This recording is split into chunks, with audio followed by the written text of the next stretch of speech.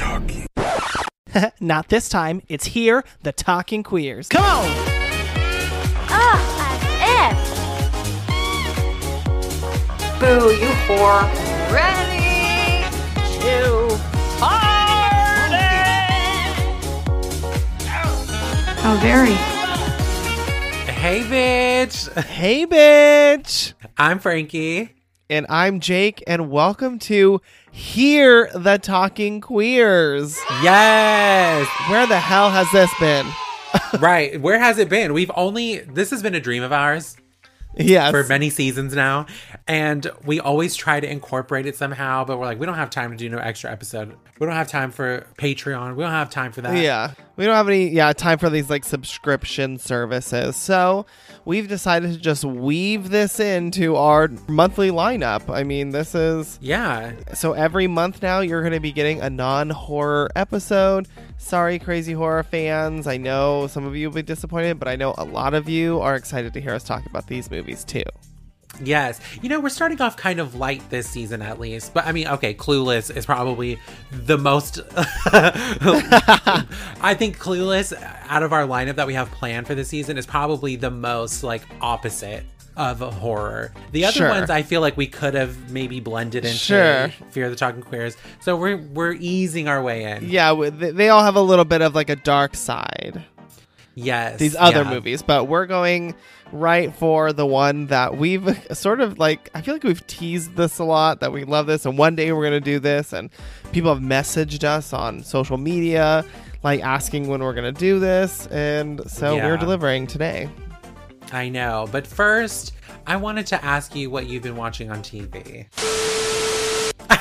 Oh my gosh, so many things. We never finished our conversation about Yellow Jackets now that the season is over. Oh my gosh, well let's start with that. That sounds perfect. Okay, so we kind of talked about the first few episodes earlier on, I think maybe last season. But now that the show is over, it ended with this huge cliffhanger. So the entire season was a setup for season 2, which was sort of disappointing. I was totally kind of bummed about that. I was like waiting episode after episode. I was like, okay, we're going to get to the goods now. This is what we were teased in the very first episode that came out.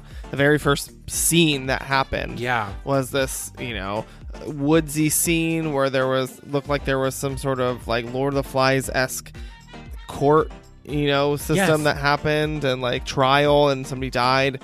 And then once we get to the final episode of Yellow Jackets, spoiler alert, we didn't even get there. We never got there. No, the first 2 episodes were great. And then it was like episode 3, 4, 5, 6, 7, 8, 9. We were like, okay, they really need to start telling this story.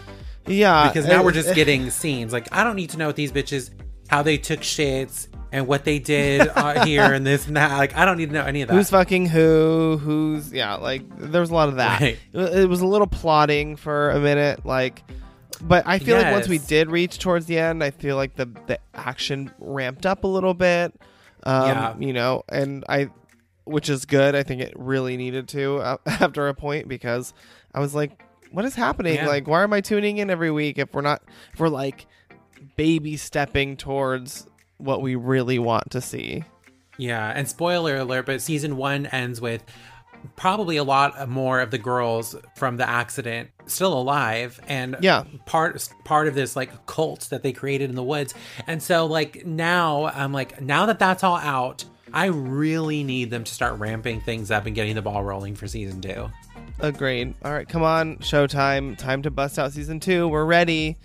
Yes, we're ready. Speaking of season 2, well, actually, no, this is season 3. I'll tell you what I've been watching. Okay, I've been watching Jocelyn's Cabaret on the Zeus Network. Oh my God. Please explain to our viewers or our listeners what this is. If you don't know what Zeus is kind of like what VH1 used to be in the days of Flavor of Love, what Oxygen used to be in the days of Bad Girls Club. It's super exploitative for the subjects in the shows, but this trash is TV, right? It's trash TV, right? Let's be honest. Jocelyn Hernandez, if you're not familiar, she's from Love and Hip Hop, Atlanta, and all this stuff. This show is just a guilty pleasure for me. You have nudity, you have fist fights, and Jocelyn Hernandez was made for TV. And it really harkens back to the VH1 celeb reality days of old, but like extreme. And I feel guilty for watching it just because they exploit these people so hard that it's kind of cringy to watch. But if you enjoy that kind of stuff, they have new episodes every Sunday on Zeus. Oh my God. All right. Yeah. Check out Jocelyn's Cabaret. Why not? Why You know who not? I want to see naked? Who? John Cena? Yes, I knew it. Yes. Well, if you want to, you can tune into HBO Max for Peacemaker.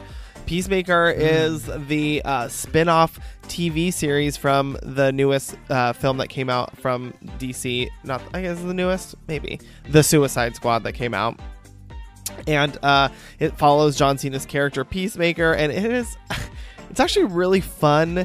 It's actually very funny. I think John Cena he's given the opportunity to be, comedic, but also, filled with action, and I think it's just a really good balance, and it really matches the energy of the Suicide Squad, which I think was very successful, as far as it was definitely one of DC's finest movies. Oh, for sure, because it was campy but action packed, but really funny, really dark humor, and you get to see John Cena's big ol' ass in it. So there you go.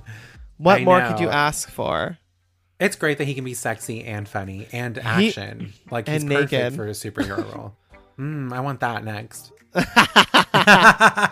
No, he's perfect. It's a really hilarious show, and Danielle Brooks is in it, and she is equally hilarious. And just if anything, just tune in for the opening credits because they're brilliant. You'll see why when you tune in. It's just like you'll watch it like, okay, this is what I can expect from the show because it's really silly and really fun. So check out Peacemaker on HBO Max. That sounds fun and funny. You know what show I've been watching that's funny that I think you've seen a couple of episodes is Abbott Elementary. Oh, yeah. That show is funny. Yes, I think it premieres on ABC, but I've been watching it on Hulu. It is so funny. It's like a mockumentary comedy show about an underfunded school. And it reminds me of the schools that I went to. School. The staff reminds me of like some of my teachers and principals. But the highlight for me is the hilarious actress / comedian Janelle James as Ava, the principal. She is hilarious. I literally am in tears watching. I'm like, this is so like unexpected for a 20-minute ABC show. I don't expect to be in tears rolling on the floor laughing, but she always has me rolling on the floor. Yeah, she's hilarious. And honestly, I think Quinta Brunson is also really fantastic in it. She's more of like she's great. She's kind of like the straight man in it, but she brings a lot of heart to it, and she is very funny, and I really love her. So it's lovely to see her leading a show. She's a great lead for this show. Honestly, everybody is spectacular in the show. It's very successfully funny. So, also successful and funny, but now over is Pen 15. Oh my God, heartbreaking. I'm so heartbroken that one of my favorite shows of all time, Pen 15, is now over forever. So recently the second half of the second season premiered, and it really saw our lovely little characters, Maya and Anna, really starting to transition into, maturity. And, the show did, you kind of watch the first season of the show, and it's pretty light, but very funny.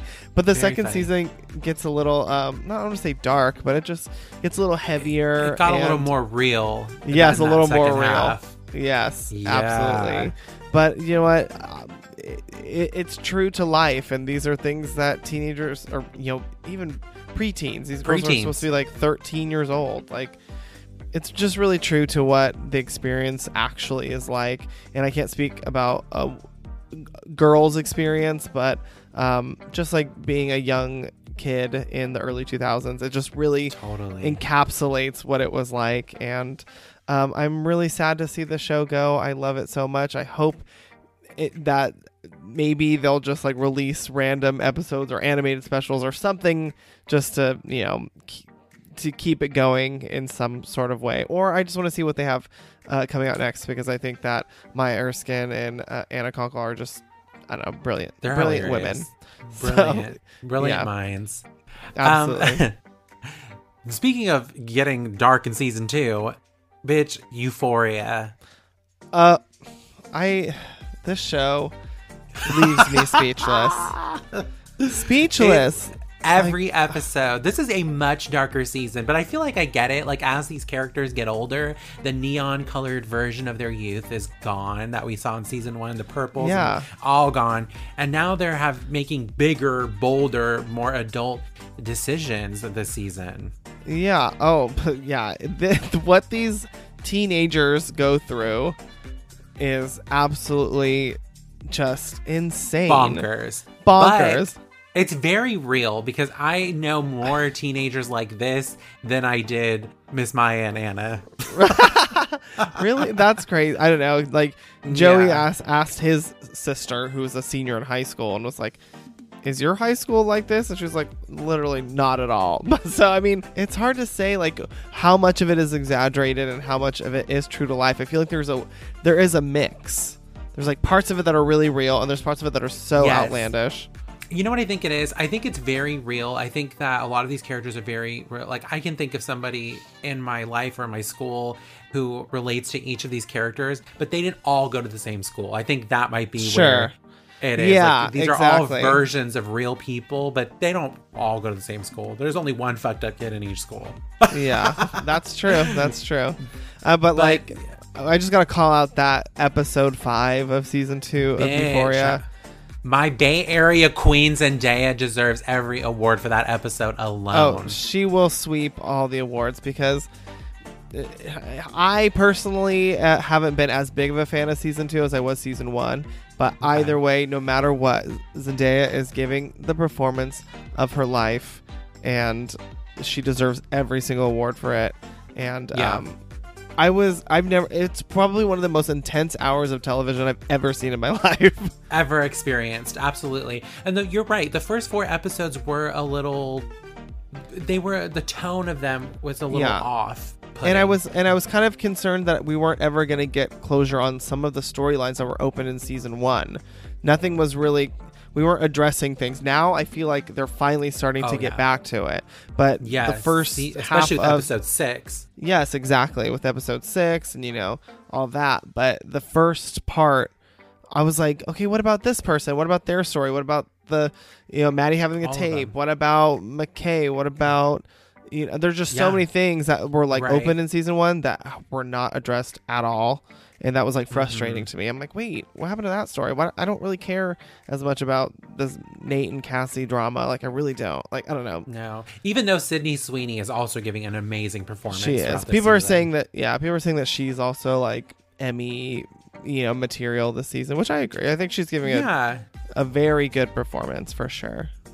Yeah, absolutely. And Maddie is still my queen. Oh, yeah. I want a whole show of just her. Me too. I want a Maddie spinoff. Yeah. Maddie About You. Are you Maddie? Okay, we're done. On a lighter note, Drag Race. It took me a while to get back into this new season because I haven't watched any of the international seasons that happened in between the last and this. So it took me a while to get back into this. Yeah, there are just so many iterations of Drag Race right now. It's just so hard to keep up. But and like we've been talking about, the past couple of seasons have just been kind of, as talented as some of the contestants are, it just was a little too redundant, and the queens weren't as fresh as they used to be in the first, several seasons. So yeah, but you know what? From what I've seen of this season, I think I'm like an episode or 2 behind. Even though I do know who goes home because I work at a restaurant that hosts Drag Race viewings every Friday, so so I'm working while it's going on, so I do know what's going on. But I actually am kind of enjoying this season. I think that these queens are actually really talented and fun, and I'm really excited to see where we go. I agree. This is definitely a better batch of queens. It's stiff competition, and like I said, we've criticized the past couple of casts for being really pretentious, but these queens are a little rough around the edges, and they're excited to be there, so I'm enjoying watching them. Who are some of your standouts? I really love Angeria. She's really standing out to me.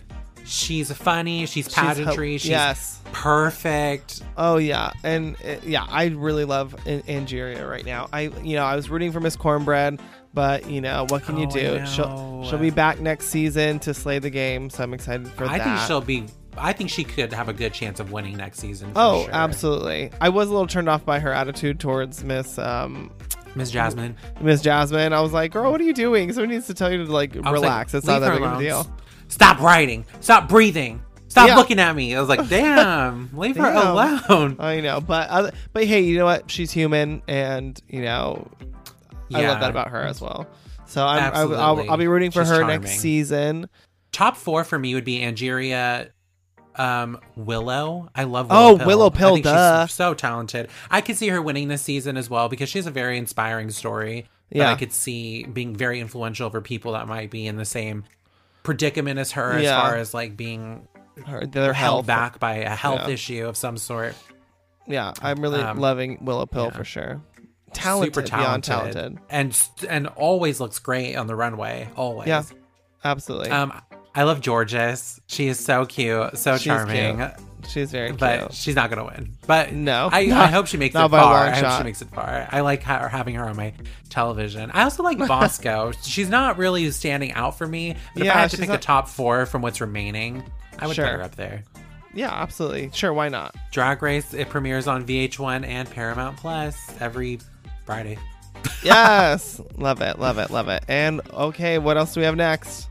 My new favorite show. Mine too. Is Pam and Tommy. I love it so much. I am living for this. I really wasn't sure what to expect going into this, because you don't think of Pam and Tommy as being like these characters that you're going to be able to follow and really fall in love with, but you do. And I really think that comes down to the performances by Lily James and Sebastian Stan. I think they're just doing fantastic. They are fantastic. Like, Sebastian Stan is great as Tommy Lee. That prosthetic penis, it's a star. That was my biggest eye roll was when it was talking, but I mean, when it started talking, that was a little bit, but just seeing him like naked there with that big huge dick, I was like, I'm loving this part of it. This is what dreams are made of. And if you've seen the Pam and Tommy sex tape, which I have too, it's very close to the real thing. The penis. Oh yeah, maybe even they could have gone further with it. I'm sure. Lily James is fully buried into her character of Pam Anderson, and she brings. Not only did they do like incredible work on making her look like Pam, just like the amount of prosthetics that she's wearing, you would think that she was fucking Freddy Krueger, but she's because she has like doesn't fake, even look like fake. Yeah, it looks flawless, but she has like fake boobs over her boobs and a fake forehead, fake teeth, like 500 tan wigs. And so it's like not only just that transformation, but she's bringing so much heart to Pam, and like it's just which I think lovely. Is a nice side to see. I mean, there was even this incident at work. There's a patient with the same name as Pamela Anderson, and one of my coworkers said, "Isn't it unfortunate that she has the same name as Pamela Anderson?" I was like, wow. Absolutely not. Have you not been watching the show? Yes, I mean, because she's doing such a fantastic job with the peaks and valleys of the character. She's making her lovable, strong, fun, everything I imagine Pam Anderson to be. Because I love Me her. too. I've always loved Pam. I always thought that she was underrated, and I think that she gets a bad rap because she capitalized on her sexuality and her body, but also she's like a wonderful humanitarian, and I think that the angle that they're going with her in the show of like really making her, and whether this is true or not, but like having the desire to like be good at her craft, like she wants to be a good actress, and she's not given the opportunities because people don't take her seriously because they just think of her as being this sex object. And that's heartbreaking to see, and there's probably a lot of truth there, and I really admire them going that route and not just exploiting her what happened even further. Yeah, because it definitely, I could see this being a traumatic experience in someone's life. And I know Pam wasn't happy about this show being made and wouldn't respond to Lily or the producers, feeling like they were going to treat it like a joke, exploit it even further. Yeah. But I kind of imagine that if she watched the show, she would appreciate Lily's version of her, because she's treating it with authenticity, respect, and care. Absolutely. And so so far what we have, I think we have about like 4 episodes out right now, and I'm just really enjoying watching this story unfold. I think it not only is it just about Pam and Tommy, it's really a lot about the early ages of the internet and what that did, and how they didn't have any concept of the capabilities of it, of what it could do, and that's also fascinating about the show, of like exploring the early days of the internet, and and how this ignited the fascination with finding celebrity nudes and sex tapes and this and that, and the accessibility to porn. And one thing I have to say, fingertips now. Free 30 minutes of just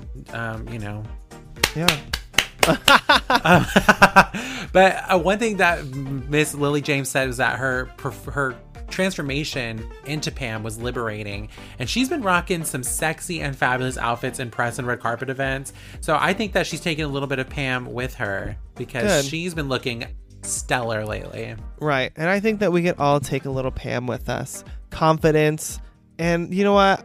Fuck it, class. I think Pam is class. She's class, and she has that beautiful, like, California 90s energy. Yes, I love it. She said, I'm leaving the cold Canada weather behind, and I'm going to be the quintessential California beach blonde. And I just love Pam. I think she's wonderful in the real version and Lily's version. So yes. Check out Pam and Tommy on Hulu. New episodes every Wednesday? Yeah, I think so. Yeah, it comes out tomorrow. Yes, Woo! I can't wait. I can't wait. So speaking of 90s blonde California, that brings us to our movie this week. Oh, I thought you were talking about me. Oh, God. It's all about Jake. Jake this, Jake that. Jake. No, you stupid bitch. I'm talking about Clueless. Yes. Oh, my gosh. This is absolutely, without a doubt, I know we say every movie is our favorite movie, but this is without a doubt one of our absolute favorites. I think is one of the defining movies for us. Like this is part of our vocabulary. Yeah, this is the prototype for us. Like, this movie built us. Yes, we've constantly referred to ourselves as Sharon Dion. Oh, always. We're Sharon Dion. We're just like these two best friends who are hot, sexy, funny, smart, and taking the world by storm. Absolutely. This is my number 2 favorite movie of all time. It's one of those that's contributed to literally my personality, because it's been so influenced by pop culture that this is like one of those that, made me the person I am today. This is Clueless. I don't know why Dion's going out with a high school boy. They're like dogs. You have to clean them and feed them, and they're just like these nervous creatures that jump and slobber all over you. Ew! Get off of me! Ugh, as if. Clueless, released in 1995, written and directed by Amy Heckerling. Our movie begins with a montage of scenes that gives us a peek into the life of Cher Horowitz, played by Alicia Silverstone, and her friends. A wealthy, popular teen living in Beverly Hills with a computer that chooses her outfits. Of course. Don't we all have those? She lives with her widowed father, Mel, played by Dan Hedaya, a successful lawyer. Though good-natured, Cher is naive and caught up in a superficial lifestyle revolving around expensive clothes and the social hierarchy of her high school. Her best friend is Dion, played by Stacey Dash, because they both know what it's like to have people be jealous of them. See? That's why we're where friends. It is. Yeah. That's what it is. That's the connection. All right. That makes sense. Dion has a similar outlook on life, though she dates a high school boy named Murray, played by Donald Faison, which Cher claims is a pointless endeavor. Cher picks up Dion for school in her classic white Jeep, but she's still learning how to drive as she drives onto curbs and flies through stop signs. I totally paused. Hello? Stop sign? At school, Cher is totally bugging when her debate teacher, Mr. Hall, played by Wallace Shawn, gives her a C grade for the semester, adding to her underwhelming report card. At home, Cher finds Josh, played by Paul Rudd, the college-age son of one of Mel's ex-wives, who often stays at the Horowitz home to avoid his mother and new stepfather. Josh is nearly the polar opposite of Cher, an earthy environmentalist with an interest in societal welfare. The two have a generally amiable but lightly contentious relationship. Oh, girl, those were big words. Oh, my God. I didn't even mess up. Be careful before you choke on one. Cher teases Josh about his alternative lifestyle, and Josh criticizes Cher's materialism. Mel openly approves of Josh's self-assurance and focus, encouraging Cher to find similar direction in her life.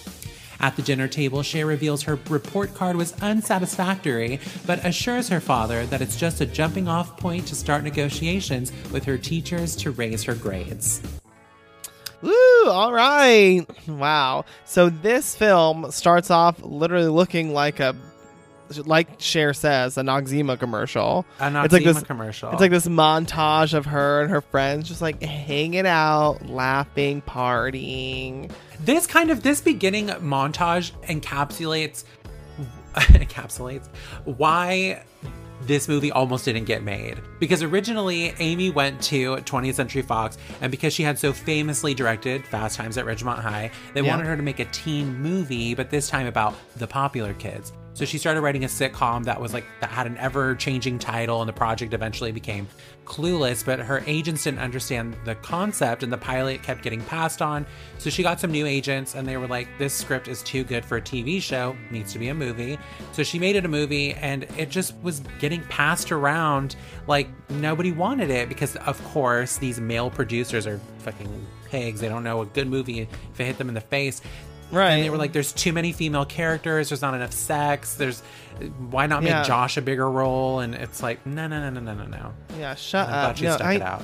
I know, absolutely, because, this movie really gives us a lot of really great female characters to follow, and it would be a shame to have changed that in any way to make it about the men when this is really about the girls, and the power that girls have within the social hierarchy of high school, Yeah, they're always the front and center of any yeah, high absolutely. school, at least for me. Yeah, boys don't care as much about that. While it seems to be, and we've seen it through movie after movie after movie, it seems to be that the girls are the ones that have this organized separation of cliques and everything. It seems like they're the ones that do that. Not that it's a bad thing, but right. It seems like it would make more sense to focus on them because it's really who dictates all of that. Yeah, and something really interesting and empowering about this film is that it passes the Bechdel test. Mm-hmm. Have you ever heard of that? Right? Yeah, the Bechdel test. Yeah, it's a test that you run a script through that basically it analyzes the representation of the women in the movie. Yes, if they are equal or have more lines than the men in the movie, or if what they're talking about, how much of what they're talking about isn't about men. Yeah. And in 1995, there were 121 films listed, and only about half of them passed the test, and this was one of them. So kudos to Clueless. Yes. I love it.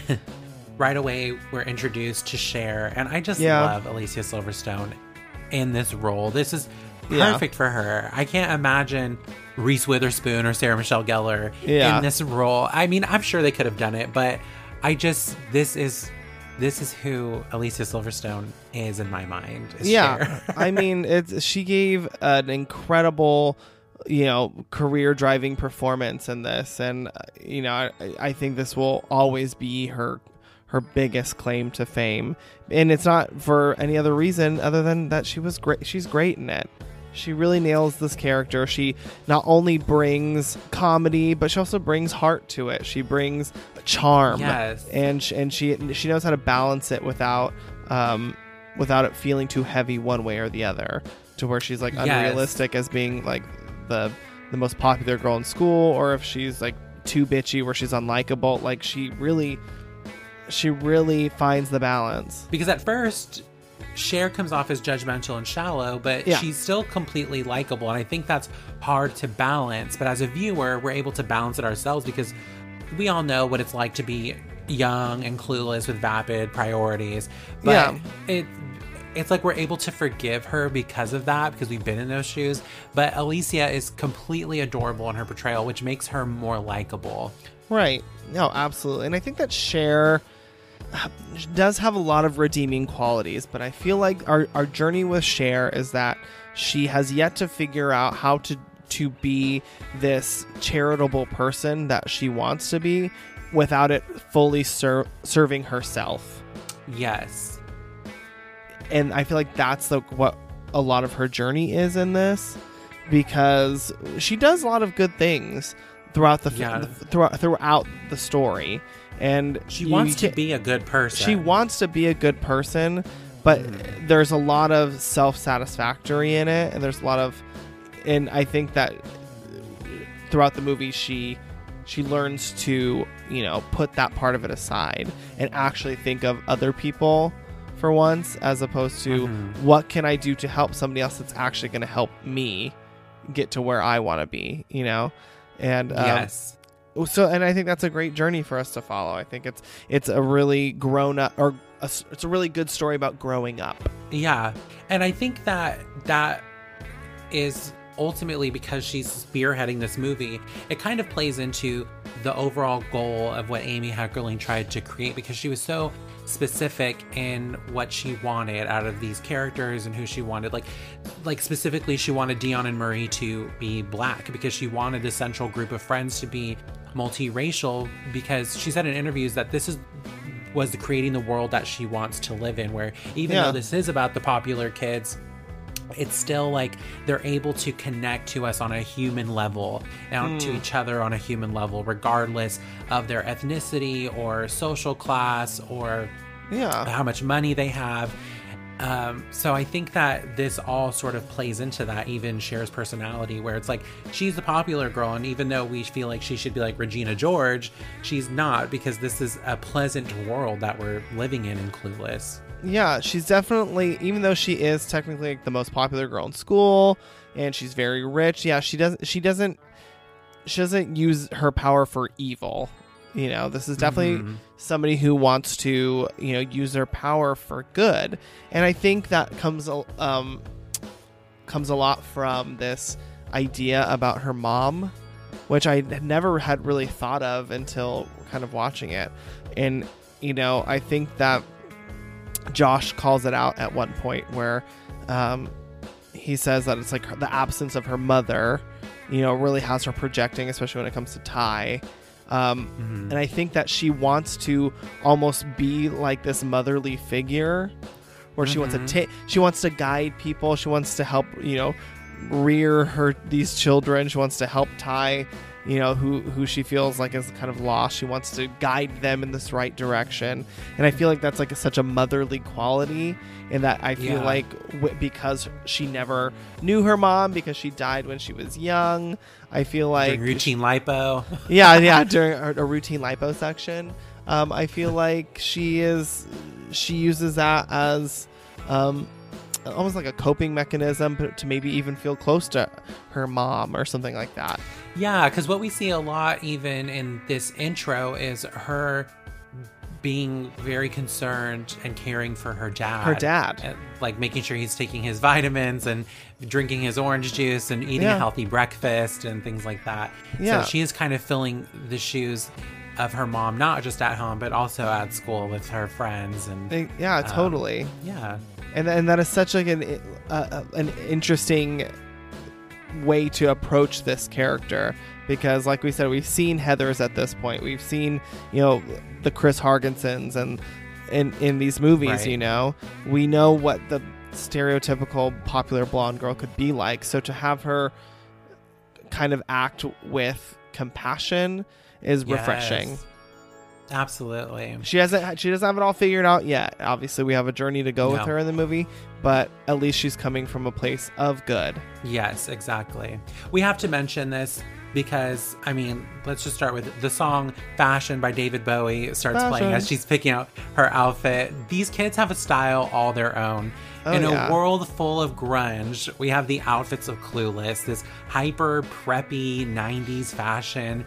The costumes are crucial to the storytelling as well, because there are some iconic costumes in this, but none are as iconic as these plaid outfits. And obviously, Cher's yellow one is the most referenced, but really, it's part of this set between Cher and Dion. And this is a great first introduction to them, because throughout the film, their outfits complement each other, but still express their differences and their individual identities. Dion is almost as it.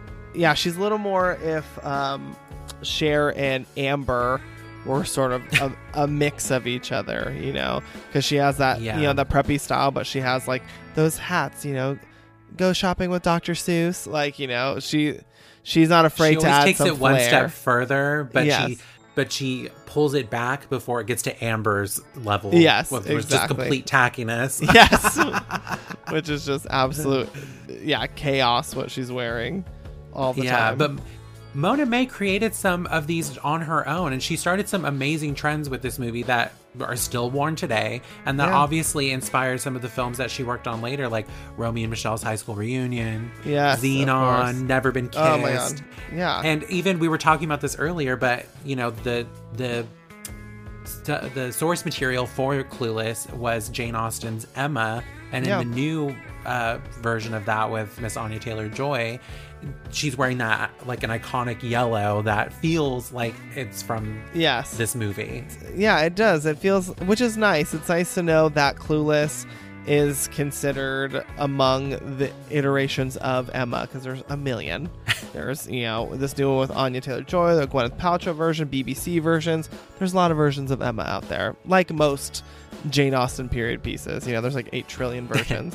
But it's nice to know that Clueless is like ranked in with them. I think that's really nice, because it really is really similar. Like, I think they followed a lot of the story very well, but still made it modern and, you know, brought it to the 90s, which is not an easy thing to do, but it translates super well. Yeah. Speaking of Dion, I know we won't talk about her very much, Miss Stacey Dash, because she sort of lost her way, and you know, she's homophobic, and we don't support that over here. We don't support Miss Stacey Dash. No. But I will say that Amy Heckerling wrote Dion with the idea that, you know, she knows she's beautiful and that she has this essence of royalty, and I do think that Stacey Dash in this movie does translate that well. So just to get that out there. Absolutely. I'm not going to deny that Stacey Dash is a beautiful woman, and she plays Dion very well. And there will be times when, you know, I will praise some of the things she does, because she's very funny in this. She's very funny in this. She definitely adds to the iconic status of this movie with her performance. Yeah.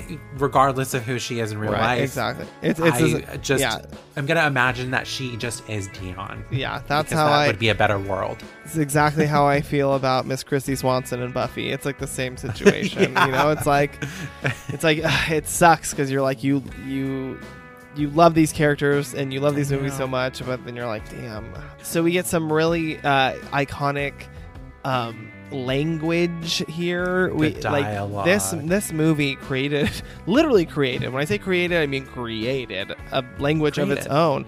There are terms in here that would never were used before this for what they were talking about. Like, they refer to like hot boys as Baldwins and hot girls as Bettys and ugly boys as Barneys. Yeah, totally bugging. I still say that sometimes. Bugging. I say we always go hello. I say as if on a regular basis. Yeah, whatever. I mean, I feel like whatever was probably around. Whatever. Yeah. Used in this way, I think this is something that this movie introduced. It was like, whatever. Yeah, Like, absolutely. please. As if, yeah. I'm Oh my totally gosh. bugging. Yeah, totally bugging. That's totally one that is That's straight from That's this part of movie. my regular vocabulary. Yeah, and this movie did. I mean, the influence that this language had on society is crazy. Like, just pop culture blew up. Everybody Yeah. knows As If, and when they think of As If, they think of this Absolutely. movie. Absolutely. I do. Every time I say it, I'm like, God, Clueless really is just Yeah, and just Part of as me. as much as Mean Girls did, Clueless did too. absolutely more so. And I think some people probably don't even realize that. Yeah, absolutely. That there were, I mean, that's what these movies did. These I call them, yeah, like the trifecta of Heathers, you know, Clueless and Mean Girls. Like, they really changed how we speak. Yeah. It's funny because as over the top as the vocabulary is, and the fact that a lot of these words were made up for this movie, Yeah. everyone delivers it pretty naturally. Like, I Yeah. think the casting is fantastic across the board. With the wrong actors, this movie could have bombed. Like, even like you said, Heathers, that vocabulary is also very over the top, and sometimes it feels a little unnatural Yeah. in the way they deliver it. Yeah. But that never happens here for me. Yeah, like I can listen to Dion say, "I'm cavelling," and I'm like, yeah, like whatever Yeah. the fuck I'm that like, means. She is. She's absolutely cavelling, whatever the fuck that means. And like I Yeah, buy exactly. it. Because it's so natural. It's not like they're calling attention to like, here's this new word. It just is natural. It's naturally flowing off their tongues, and that's brilliant. That's brilliant work. Some of the other characters that we meet in this opening are Josh, played by Paul Rudd, which is an interesting character. We'll develop into him a little bit more later. But Yeah. Paul Rudd actually auditioned for every male role before deciding he was okay being Josh. Including Murray. Murray, which he thought was a white guy trying to be a rapper. But they were like, no, sweetie, we wrote this for a black actor. Yeah, I mean, yeah, thank God that didn't happen. But most people think that this is Paul Rudd's first film, but it really wasn't.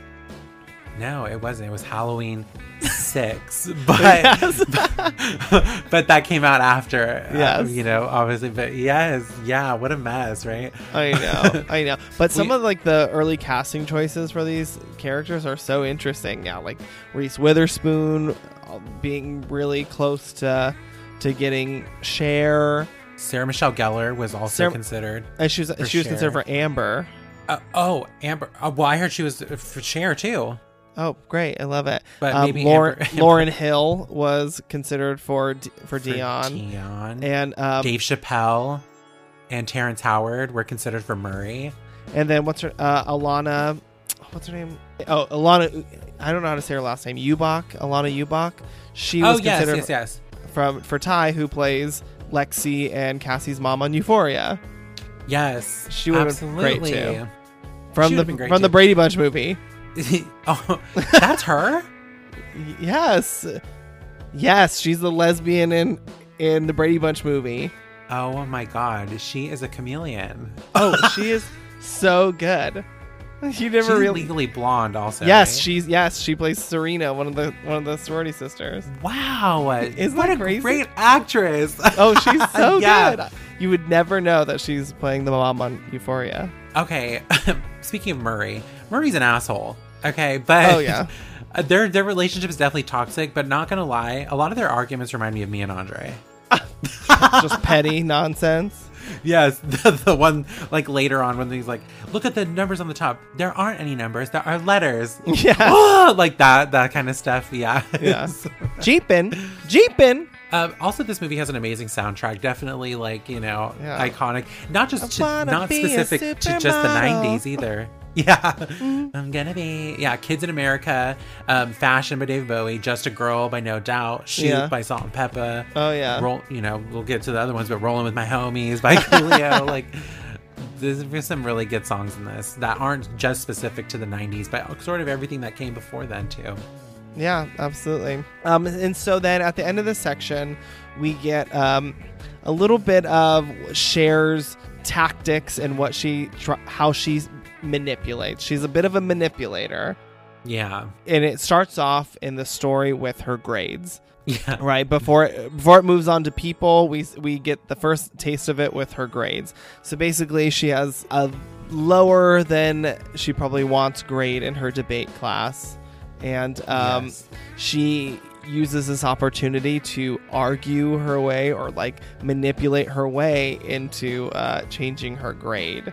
And I know we haven't gotten fully there yet, but I think just the fact that her dad's a lawyer, she has a lot of she's a lot of an things aggressive in her, lawyer. Yeah, exactly. It's like it's in her genes, it's in her blood to be argumentative and to win a case. She like thinks of it as winning a case. And I love that. I think that's such a fun quality to bring to her character, and I think that it really bonds her and her dad a lot. Yeah, and it's one of the first subjects, like you said, subjects that happens in this movie that sort of makes this movie feel like a TV show, because she goes through like three major things throughout this movie, and this is the first one. So it does kind of feel like that. It does kind of feel like episodic, like we're like the first episode and the second episode. Yeah, it is. That is true. Yeah, that's a funny way to think about it, but yeah, it absolutely is. And so let's get to the first episode. All right. Back at school, Cher puts her plan into action. She manages to better her grades in every class except for Mr. Hall's debate class. Cher and Dion hit the mall to relax, where they hatch a plan to find a romantic interest for Mr. Hall, thus hypothetically making him happy enough to consider boosting their grades. They select another teacher, Miss Geist, played by Twink. Excuse me? What'd you just call me? What? Excuse me? Twink? I'm an otter. I'm a zaddy. Just kidding. Played by Twink Kaplan as the prime candidate, and spark a mutual interest between her and Mr. Hall with a forged love letter and some subtle manipulation. The teachers soon become a couple and both become much more lenient with their grading. Cher works her grade up to an A-, greatly impressing her father. Furthermore, she's happy to see Mr. Hall and Miss Heist have found love, leading her to want to do more good deeds. In PE class, the girls are introduced to new student Ty Frazier, played by Brittany Murphy. Aww. R.I.P. R.I.P. My little queen. Aww. A grungy artist with a trusty disposition and clueless grasp of high school popularity. Cher and Dion befriend Ty, and Cher is inspired to give her a makeover to improve her social standing. Cher leads Ty in after-school workout sessions, guides her in cultivating a new wardrobe, and expands her lexicon with trendy vocabulary. Josh disapproves of Cher's project with Ty, accusing her of treating Ty like a Barbie doll because she grew up without a mother, but Cher insists that she's rescuing her from the harsh reality of adolescence. Cher's plan to make Ty popular is working. However, Ty sparks up a crush on cheerful skateboarding stoner Travis Birkenstock, played by Breckin Meyer. Cher, fearing for Ty's reputation, attempts to steer her towards the rich, popular, newly single Elton, played by Jeremy Sisto. Oh my god. Okay, first of all, this report card. Who the fuck is Cher Hamilton? I know, I saw that. Yeah, what a joke. I was like, is that her, her alias? What is happening? It's a pretty big mistake, because also there's a piece of mail that says Melvin Hamilton for her father. Oh my god. Like, who are these people? But okay, whatever. What a weird goof. Have you caught her teacher comments on her report card? Oh yes, I did read those. Some were like, needs discipline, or what do they say? Yeah. Wouldn't dissect a frog. Oh yeah. Unprepared, undisciplined. Yeah. Excellent vocabulary. Definitely explaining who Cher is. Yeah, for sure. Excellent vocabulary. I think Miss Geist and Mr. Hall's romance is so cute, especially in these beginning stages. Yeah, absolutely. And I think that what Cher and Dion are doing, it has a good outcome. Is it self-serving? Absolutely. But I mean, you know what? You got to do what you got to do. They're two innocent adult human beings who, could benefit from, maybe an increase in their love life. And why not play matchmaker? It's a little troublesome, I'm sure, but it turns out to be great. So Cher did a really good job. Right. And this is like a lot of good parallel to Emma, because the story of Emma is about a girl who fancies being a matchmaker, and so is having Cher Yeah, she fancies being a matchmaker. Having Cher use matchmaking as a tool in order to get what she wants really, coincides with that original story. And it works. Oh, it works. One of my favorite lines, I have to call it out, is when Cher and Dion are... Yes, they're the poem. And she's like... And, Dion reads, like, this beautiful Shakespearean poem. And, like, she's like, fat. Did you write that? She goes, duh, it's like a famous quote. She goes, from where? Cliff's Notes. Yeah. I'm like, is that a dated reference? I don't know, but it's very funny. It's very funny for people who know what it is. Yeah, who know what Cliff's Notes are. It's so good. Meanwhile, you probably have people younger than us being like, Cliff's Notes, and you gotta read that book. Like, what the fuck is that? I know. But yeah, her plan works. She gets an A- in debate class. But also, Miss Geis doesn't even give out homework. And I love the way she writes, have fun for homework. Oh my God. Do you remember that feeling when a teacher would do that in high school? Oh, yes. Oh my God. You're like, the party is on this weekend. Yes. Especially like in high school and stuff when like it magically lined up that you couldn't have homework like across the board. Oh. Like, oh my God. I'm free. Or for me, once I got an independent study and like I could do my homework after class in like 1 hour. Oh my God, like, what a dream. Wow, I have the next 6 days to myself because I only went to school once a day or once a week. Once a day. I went several times a day. Let me tell you what I never did in high school, though. I never had homework. PE, ever. Oh. I never had PE in middle school or high school. Really? I always found an alternative because I hate PE. I mean, yeah, PE. Wow. What? Well, my plastic surgeon didn't want me to do any activity where balls fly at my nose. Well, there goes your social life. I love that PE scene too. It's so good. What is this uniform though? Like, what uniform? Black and white, but there's no. I'm like, is this Destiny's Child?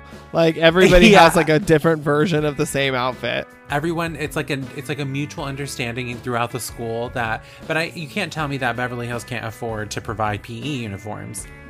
I know they must. They're like, you can all afford to just bring your own athleisure before athleisure was a thing. Yeah. And then you have Ty come in. Ty, Miss Brittany Murphy. Oh my God. She's so cute. Definitely the way she dresses is way more indicative of the 90s. Oh yeah, of that grunge culture. I love when she first comes in and the PE teacher introduces her and they all just glare at her.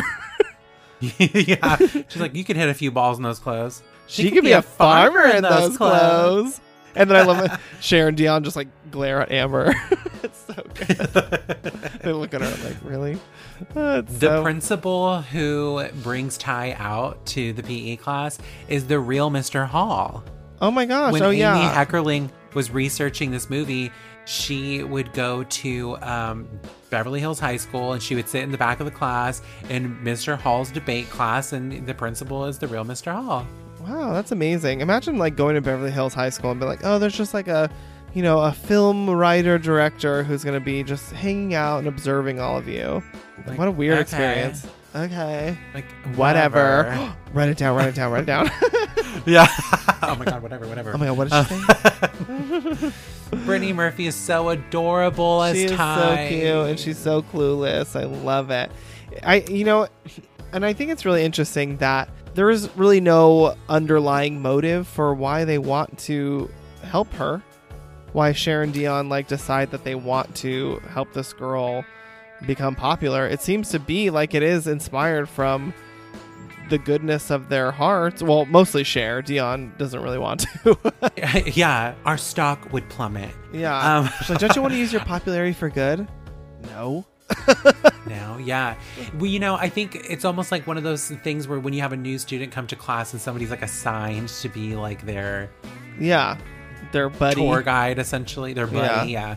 And one of the things that Amy Heckerling was saying in interviews is that Cher wants everything to be nice for everybody. Like, she's living in this fantasy where she believes everyone is capable of being the best versions of themselves, and sometimes all they need is a makeover, but also somebody to kind of guide them, help navigate them. This is a new student, and she's not going to do this for just anybody, but she's seeing somebody come in and kind of scared and nervous, and she takes her under her wing. And right. Overall, this movie kind of reflects this world more so than reflecting reality. It more so reflects the world that Cher is living in her head, where everything is bright and vibrant and beautiful and exaggerated. And she wants everybody to be that way. And she sees Ty, and Ty's so made under that she's like, I know what we can do.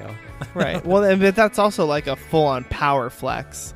Like True. Because I think that she has, I don't want to say control issues, but I feel like this is like her little queendom. She's the queen of high school.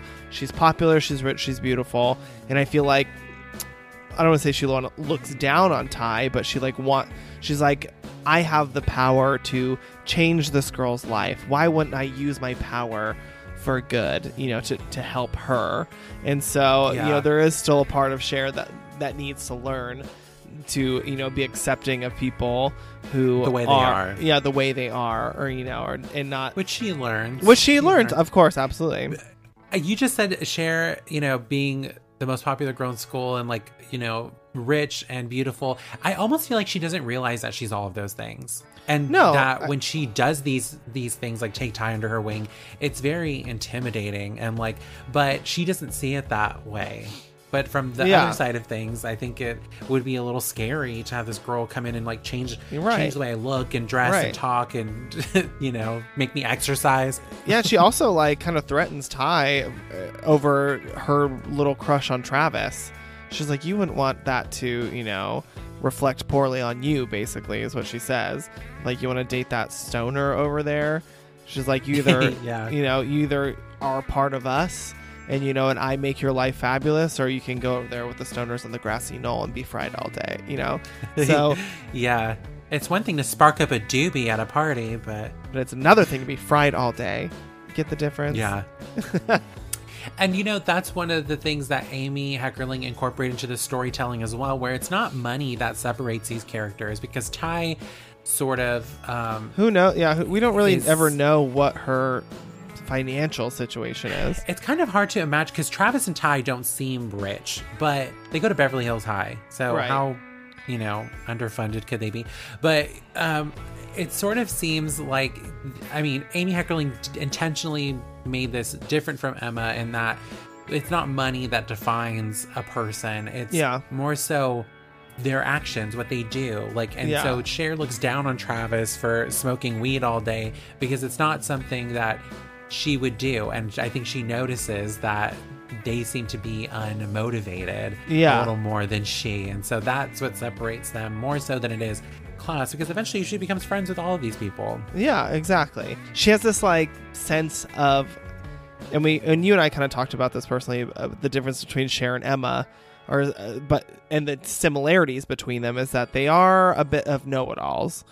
I think their approach seems to be a little different, but I feel like Cher feels like she has this sense of maturity that maybe she doesn't really have yet. But she likes to act like it, like we said, going back to the mother thing. Like, it's that motherly kind of taking under the wing. Like, even when she, like, gives her advice, and she's like, Ty, when's your birthday? She's like, May. Well, my birthday's April, so someone older. Yes. Let me give you some advice. So it's like, she has a sense that she is more mature than everybody, that she hasn't figured it out. She hasn't figured out. Which, does she really? No, she's a high school student. Because sometimes it's off-putting, you know, with the things that she suggests, like changing Ty's accent. Like, yeah, exactly. We really got to work on your accent. Men are from Mars, women are from Venus. Yeah, I know. I love her little accent. I could really do with an herbal refreshment. Oh, well, we don't have tea or anything, but we have Coke and stuff. No shit, you guys got Coke here? Yeah, this is America. I know. I love that. I love that. I also love when Murray is like, it says that, fast little quip too. Oh, yeah. But not necessarily misogynistic undertones or whatever he says. Yeah. And then he runs off. Wow, you guys talk like adults here. No, you guys talk like grown-ups. Oh, grown-ups. Well, grown-ups, not even adults. Oh, well, this is a really good school. I know. We do talk really well here. Just brilliant delivery. But, yeah, it shows that she's a little, she's a little unaware she's kind of she's in the bubble. She is the queen of the kingdom, you know, and she's in the Beverly Hills bubble. Yeah, she's in the Beverly Hills bubble, and I don't think she has a sense of the real world yet, you know. No. And but it'll come. Maturity hasn't fully hit her yet. She has control of her kingdom, and she is about to lose control as soon as everybody starts, you know, rising to the top past her and not doing what she wants them to do. Yes, exactly. Through a series of orchestrated interactions, Cher gets Ty and Elton to notice each other. Ty is giddy with excitement, and while Elton is surprisingly receptive, he pays much more direct attention to Cher. Cher and friends attend a party in the Valley. Once again, Cher attempts to ignite a romance between Ty and Elton. She believes that they make a connection when Ty is knocked unconscious with a projectile shoe, and Elton... That's a hilarious way to say that. I know. She believes that they make a connection when Ty is knocked unconscious with a projectile shoe, and Elton revives her with an ice pack and proceeds to dance with her. However, when leaving the party, Cher winds up being driven home by Elton, who makes a pass at her by forcing her to kiss him, confirming that he is not interested in Ty because he is a snob and a half and does not believe Ty meets his standards. She is shocked and repulsed, rejecting Elton, which causes him to abandon her in a liquor store parking lot far from home. She is immediately mugged at gunpoint and has her purse and cell phone stolen, forcing her to ruin her dress and call Josh from a payphone to ask for a lift. Later, Cher breaks the news to Ty that Elton is not interested in her. She and Dion take Ty out to distract her from the heartbreak. They go out to eat where their discussion turns to their preferences in boys. Cher shies away when the conversation becomes about penises and sex. It is revealed that Cher is a virgin because she's picky and is waiting until she meets the right guy. Meanwhile, Ty is not a virgin, and Dion has done mostly everything but full sex with Murray. Back in debate class, a new student arrives, the suave, retro-loving, handsome Christian, played by Justin Walker.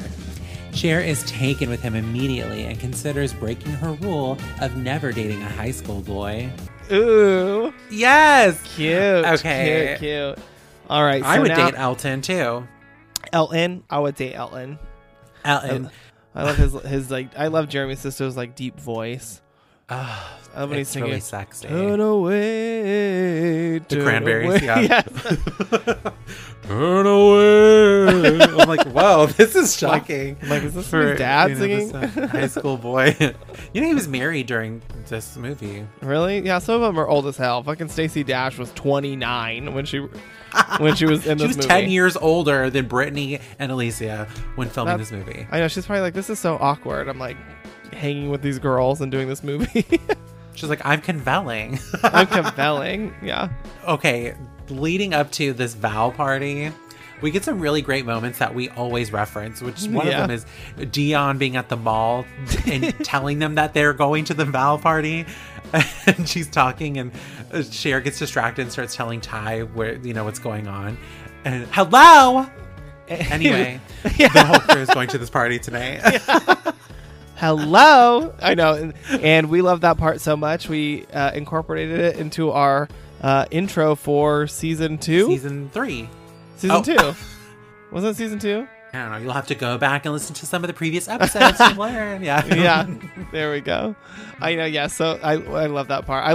I love when Ty is sitting in the chair for dinner, and then the dad comes up. He's like, "Get out of my chair!" And just like, Daddy, this is Ty. Get out of my chair. She's like, "Oh," jumps up. So good.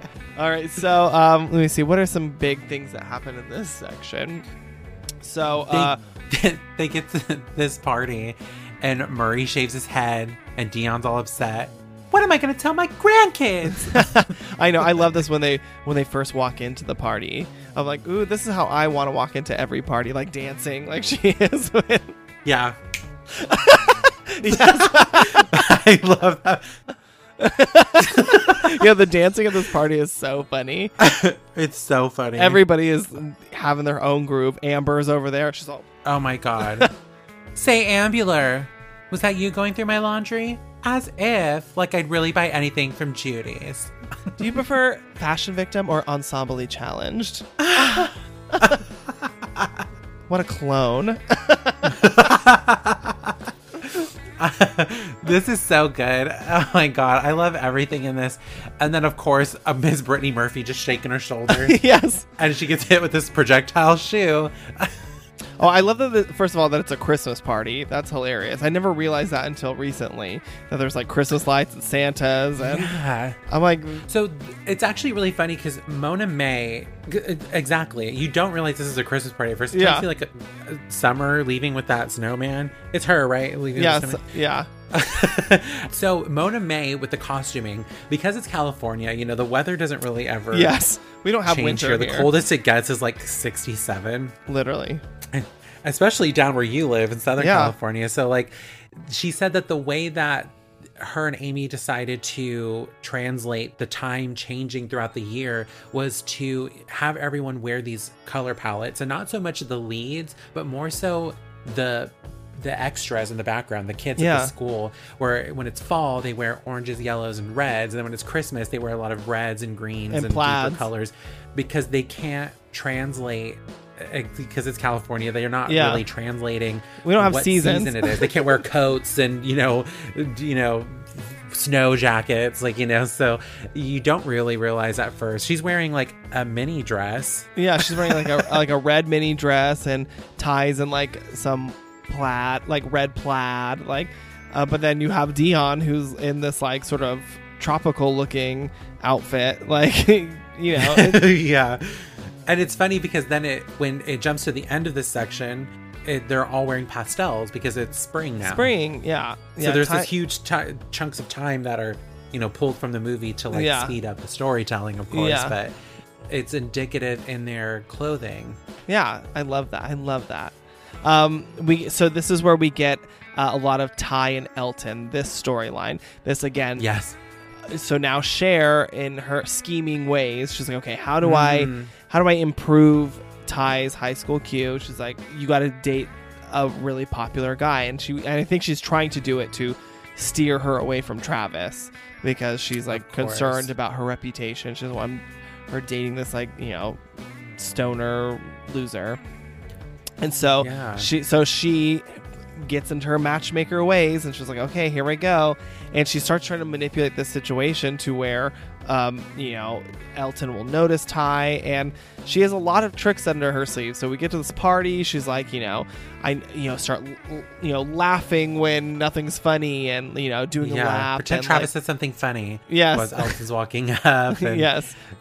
But that sort of throws a wrench in her plan too, is Travis being around, because Travis and Ty do have a connection, and he keeps trying to talk to her, and she's like, get away. And he of course spills soda or drink on her shoes, on her satin shoes. Ruin my satin shoes, why don't you?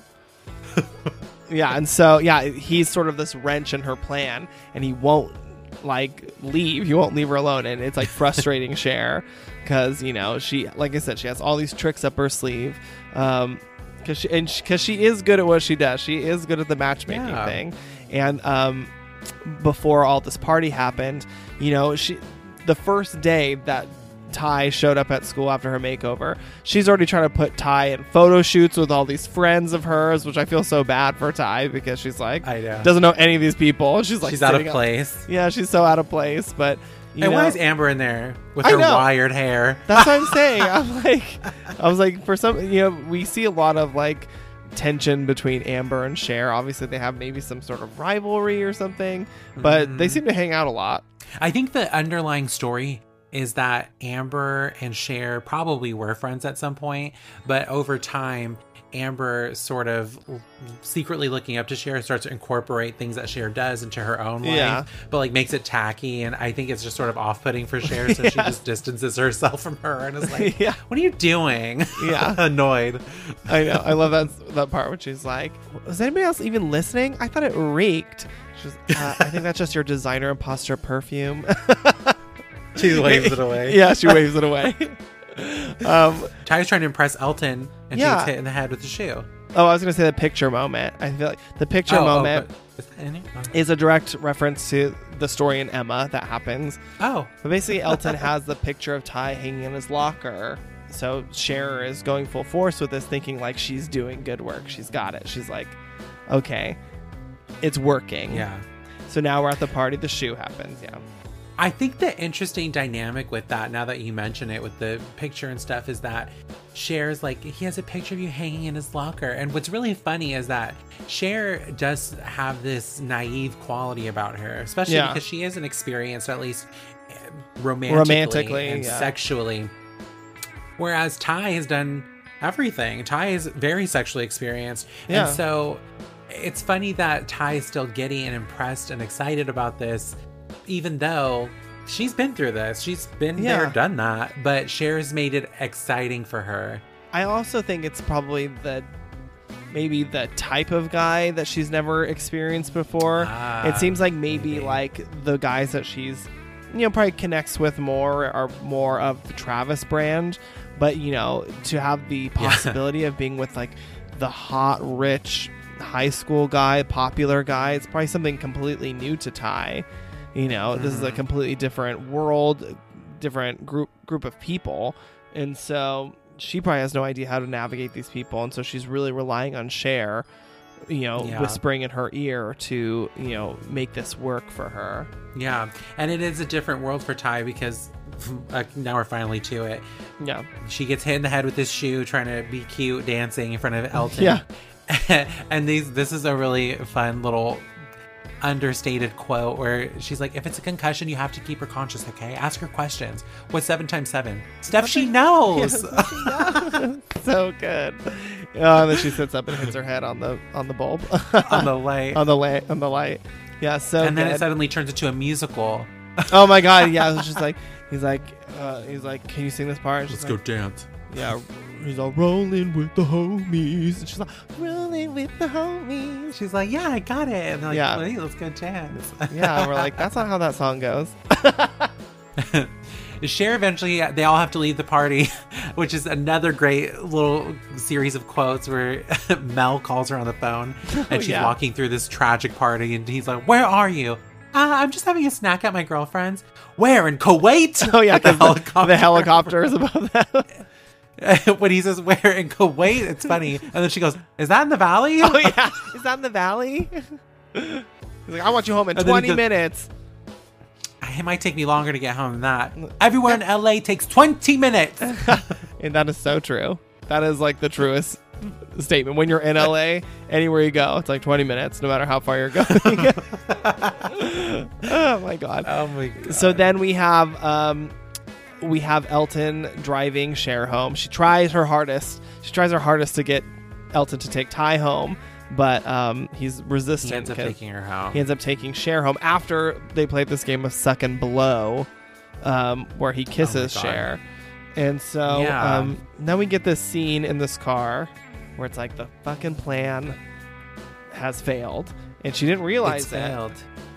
Yeah, this plays into what I was talking about earlier with Amy Heckerling not wanting money to be a defining factor in the school's hierarchy. But we see that money is important to Elton, and Cher calls him out on it for being a snob and a half. Yeah, she's like, you are a snob and a half. Yeah. But it's like just like she wanted the characters to be multiracial and mixed in with characters from different backgrounds, different financial classes, like Ty and Travis, like we were saying. Yeah. What separates them from Cher isn't money. It's her style and Travis's drug use and stuff like that separates them. But this and Elton, this is actually a quality that she doesn't like somebody flaunting their money, where like you said, she knows she's rich, I'm sure, but she doesn't use it as a means to be the queen bee of her school. Right. She's not using that as a tool or a mechanism to have friends and be influential. And when somebody does do that, it turns her off. She's like, you're a snob and a half. And she's not attracted to that. That's not the quality that she is attracted to. She's attracted to what seems like maturity. That's why she wants to date a college guy, because they have, a more mature emotional capacity than these high school boys, And this one would hope, one would hope. So yeah, it has nothing to do with like, I want to be with this guy because he's rich. It's like, I want to be with college boys because they're just. It's a personal choice every woman has to make for herself. So, so she turns him down, and he's a fucking asshole and leaves her in a fucking liquor store party. Yes, and I used to live 5 minutes away from this liquor store. Oh my God, the clown one that's in all the movies and Circus commercials. Liquor. Yeah, in the movie she says it's in Sun Valley, but it's actually in North Hollywood, where I lived for a year. And every time I drove by, I call it the Clueless Liquor Store every time. The Clueless Liquor Store. I was like, oh my God, there it is. And then, I would just stand in the parking lot and wait to get robbed. And it never happened. Were you wearing an Alaya? Yeah. It's like a totally important designer. When Amy wrote this into the script, it was actually based on a story that she heard of a guy whose wife made him wear designer clothes, and he was robbed, and they told him to get on the ground. And in the story she was hearing at this party, they were like, yeah, and he was getting robbed, and they were like, get on the ground. He was like, but this is Armani. That's hilarious. So that's actually a true story. Oh my God, I love it. That's hilarious. Oh my God, I love it. But this is probably so traumatizing. Like, it really does show the difference. I have a friend between... who was robbed at gunpoint. Oh, I'm sure. And she just stared at him and opened the cash register and gave him the money because she was like, Yeah. I'm not fucking dealing with this. I'm not shit. fucking I'm dying. not getting shot for this money. Yeah. Please. Yeah, hell no. But you do really see the difference, of the trauma that she goes through here compared to what Ty goes through at the mall later on. This is actually traumatic. Yeah, this is the real trauma. Yeah, absolutely. And then this is when we start getting a little more connection between Josh and Cher. She has to call him. She's relying on him. He's the only person that she can think of that'll have her back and not rat her out to her dad. And and so she calls Josh, her ex stepbrother, to come get her, and he's making out with some lame college some drab girl. Yeah, some artsy fartsy bitch. And I love their interaction in the car, and you really see the difference. That's great. Between this really pretentious art school snob, and then Cher with her very but she gets to showcase that she's smart in her own way. She's spitting all these big words, just and like Hamlet said, quoting Hamlet. Yeah, to thine own or whatever. To thine own self Hamlet be didn't say true. that. Yeah, exactly. Yes. Exactly. And I think that we underestimate Cher. We think that she's stupid. She's not stupid. She just has her own way of getting the facts. She didn't read Hamlet, but she definitely watched the movie because Mel Gibson was in it. Exactly. And that's why we relate to her. Exactly. Reading books? Yeah, I don't think so. I'll wait for the movie. We'll definitely know the movie. I have a question. Speaking of movies that we love, is Heather's apartment Cotton Weary's apartment? It looks a lot like it. It looks just like it. I wonder. And I think that it is. We're going to say I want these worlds to be connected, yeah. Yes. Imagine. A serial killer on the loose, and Cher's like, okay, wait a minute. Good news. The Clueless TV show that was in development got dropped last year, thank God, because they were trying to use the characters of Clueless. There was going to be a Cher, there was going to be a Dion, but Dion was going to be the main character because Cher goes missing in a Riverdale-esque mystery thriller. What is Girl, that is what was being developed, and for Peacock, and Peacock was like, no. And so they dropped it. And then they decided to do Fresh Prince of Bel-Air instead. Right, which I'm going to give a try. I'm definitely not. That looks I terrible. would rather see those characters go to a dramatic turn than these characters. Yeah, I guess, but honestly, I'm not. Don't touch the classics. Don't touch the classics and ruin them like this. What the hell? So Cher tells Ty that Elton's not interested in her, and she goes through this meltdown, kind of a meltdown, which I'm like, why is she upset? I mean, I get it. She's kind of excited about it, but yeah, she's upset now. And so we get these characters, and they get a little bit more racy in this scene, because then they start talking about Dion and Ty connect in a way, which we'll see even later. And the fact that they're a little bit more sexually experienced than Cher. And then we get to really see Cher's vulnerability, because she hasn't been there in that regard. Yeah, she can't speak from a place of, knowing, she can't speak like I've been there, done that, because she hasn't been there and done that. Yeah. And because it all starts with Ty saying that, I don't care how many muscles a guy has as long as his, dick isn't crooked. Yeah. And Cher's like, what are you talking about? Okay. And this is kind of where this transition happens of Cher realizing that she doesn't know it all. Yeah, she doesn't know it all. That there are people that do have experiences that she cannot guide them on. She can't be the mother of everybody in every situation, Right. I have a question. Do you think that Dion is talking about that she's done anal? I think that's what this is. I keep my man satisfied, but technically I'm a virgin. Right. I think she's talking about, and then she throws the pretzel at Cher as if she's like ratting her out for like, shh, be quiet. I thought she was talking more about oral sex. But I don't feel like she would be as ashamed. You think so? I think they're talking about anal. I know somebody. One of my friends was like, yeah, like he's like, I grew up very religious, and he was straight. And he was like, I grew up very religious, so me and my girlfriend in high school would only do anal because we didn't want to lose our virginity, technically, in like the eyes of the Lord or whatever. Not saying that that's like necessarily Dion's deal, but it's real. I know, like, some people would do that. I thought it was oral sex and maybe heavy petting. Okay. But I did not think she was talking about anal. I think she's talking about anal. I stand by that.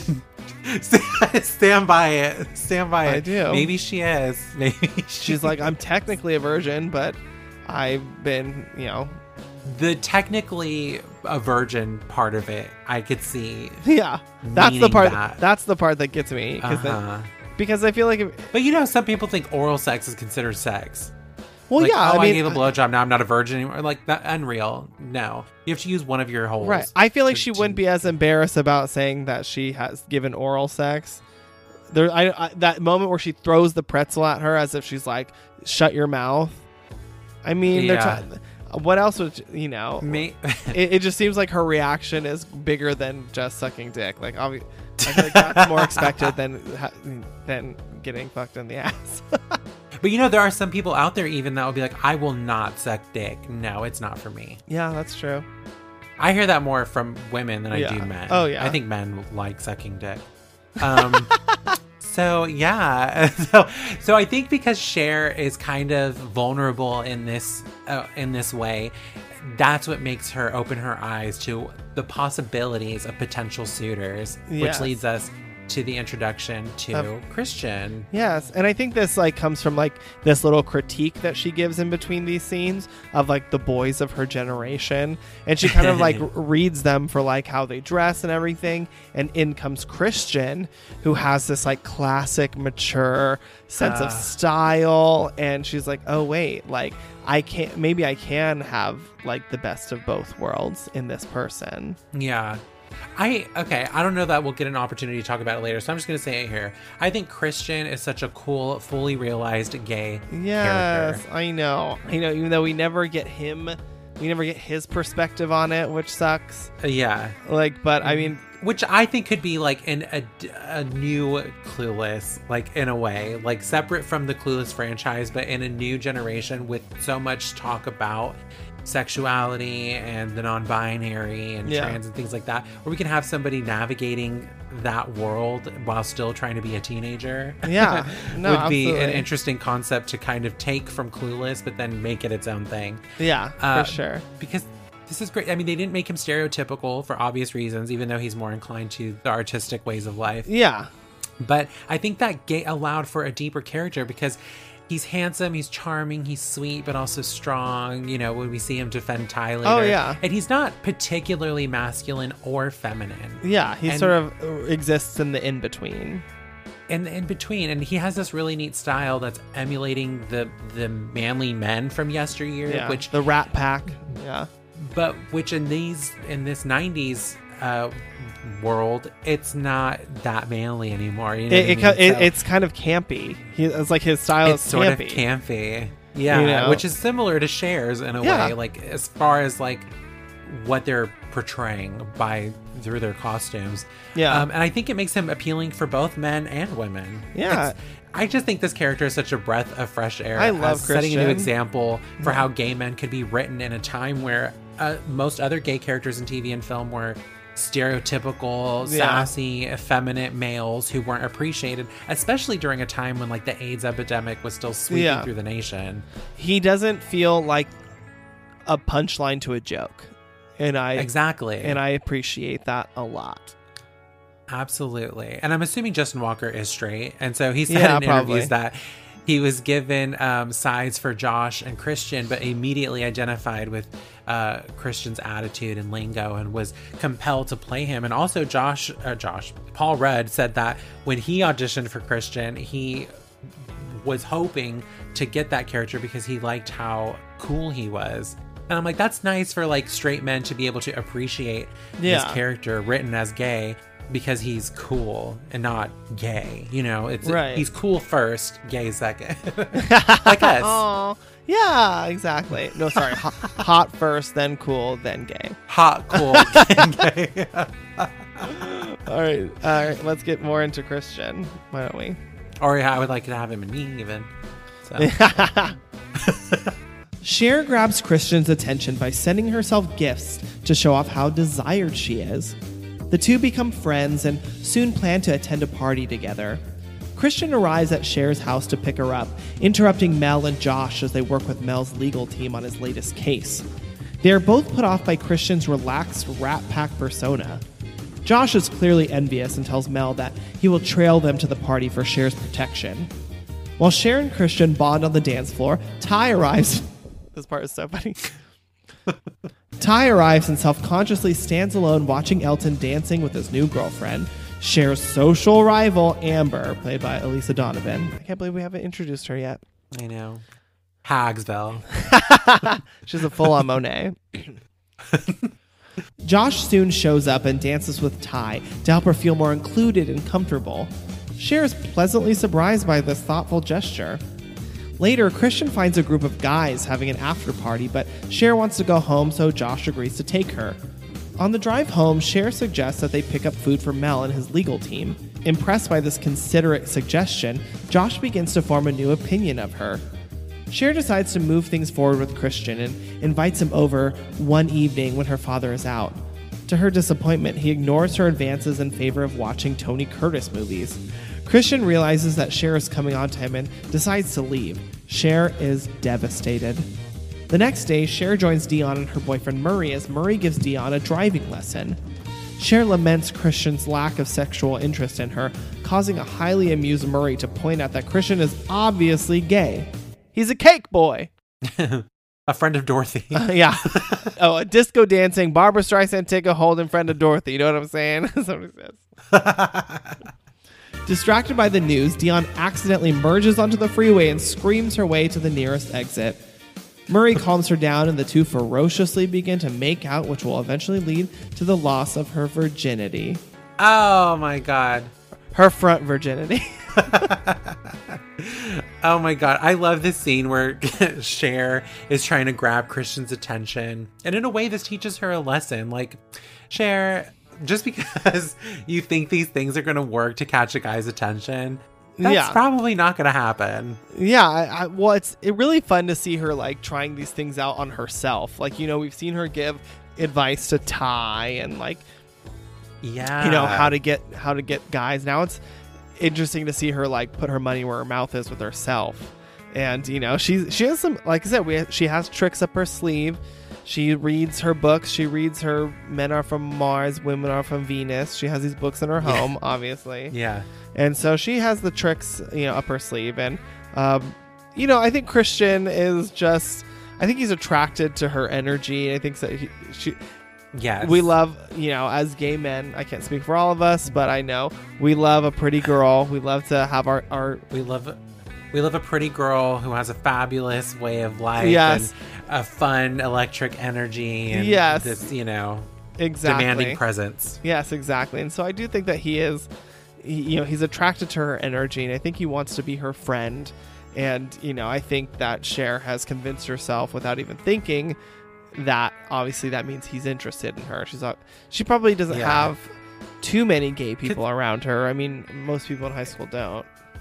It's actually funny because I was just thinking these things that she's doing aren't going to work to capture a guy's attention, but it actually does catch his attention. Yeah. But I think he does love how desired she is, because he kind of falls into it, but not in a romantic way, but in a way where he's like, this is the type of girl I need to be hanging out with. Yes. And I don't know, do you think that Christian has enough self-awareness to know that he's gay? Do you think that he's like confident or is he still he's probably still closeted, let's be honest. I don't think so. I think he knows he's gay. But that's really interesting that you bring that up, because there's nothing that he does that says that he obviously is, but he does flirt with that guy at the party, the bartender. Right. Sure. So, which could be just like a natural response to, a guy giving him attention. You're right. He very well could be in the closet. I think he is probably in the closet. I mean, it's the 90s. High school is not the safest place to come out as gay. I don't think that he's out by any means, but I think that, I think that he gets to live his campy lifestyle under this, this Rat Pack sort of thing that he does. And I think that, and that probably fulfills him in a way. And, eventually I'm sure, because I think at this point, and I relate to this, because, I had a girlfriend in high school for a long time, but we never did anything sexually together. And it was more like hanging out with my best girl, and we would watch movies and we would, kiss or whatever, but that was it. And so I relate to this, especially the scene when he comes over to the house and she's making these advances on him, and he immediately shuts down and is like, okay, I think I gotta get out of here, because it doesn't feel maybe right necessarily. And I care about this girl, and I especially love that scene, that part where he's leaving, he's walking out the door, and he's like, knock me a kiss on the cheek, and because I think he's like, I do really care about you, I really love you, but I can't love you like that, and I relate to that moment a lot, Yeah, that is so interesting, especially relating it to your own experience as a gay man. Because for me, equating Christian to myself, I'm like, he is obviously out. Because by the time I got to high school, I was like, okay, enough with this girlfriend business. that's when I started dating. I had a boyfriend in freshman year that was a senior, and I just felt like I was the gay queen of the universe. So I always assumed that he was out, but I think that you brought up that really interesting point of view for him, and showing that he still appreciates this girl as his friend without fully saying I'm gay. I'm gay, I can't be with you. But that's why he says when he's walking out the door, he's like, we're friends, right? And she's like, yeah.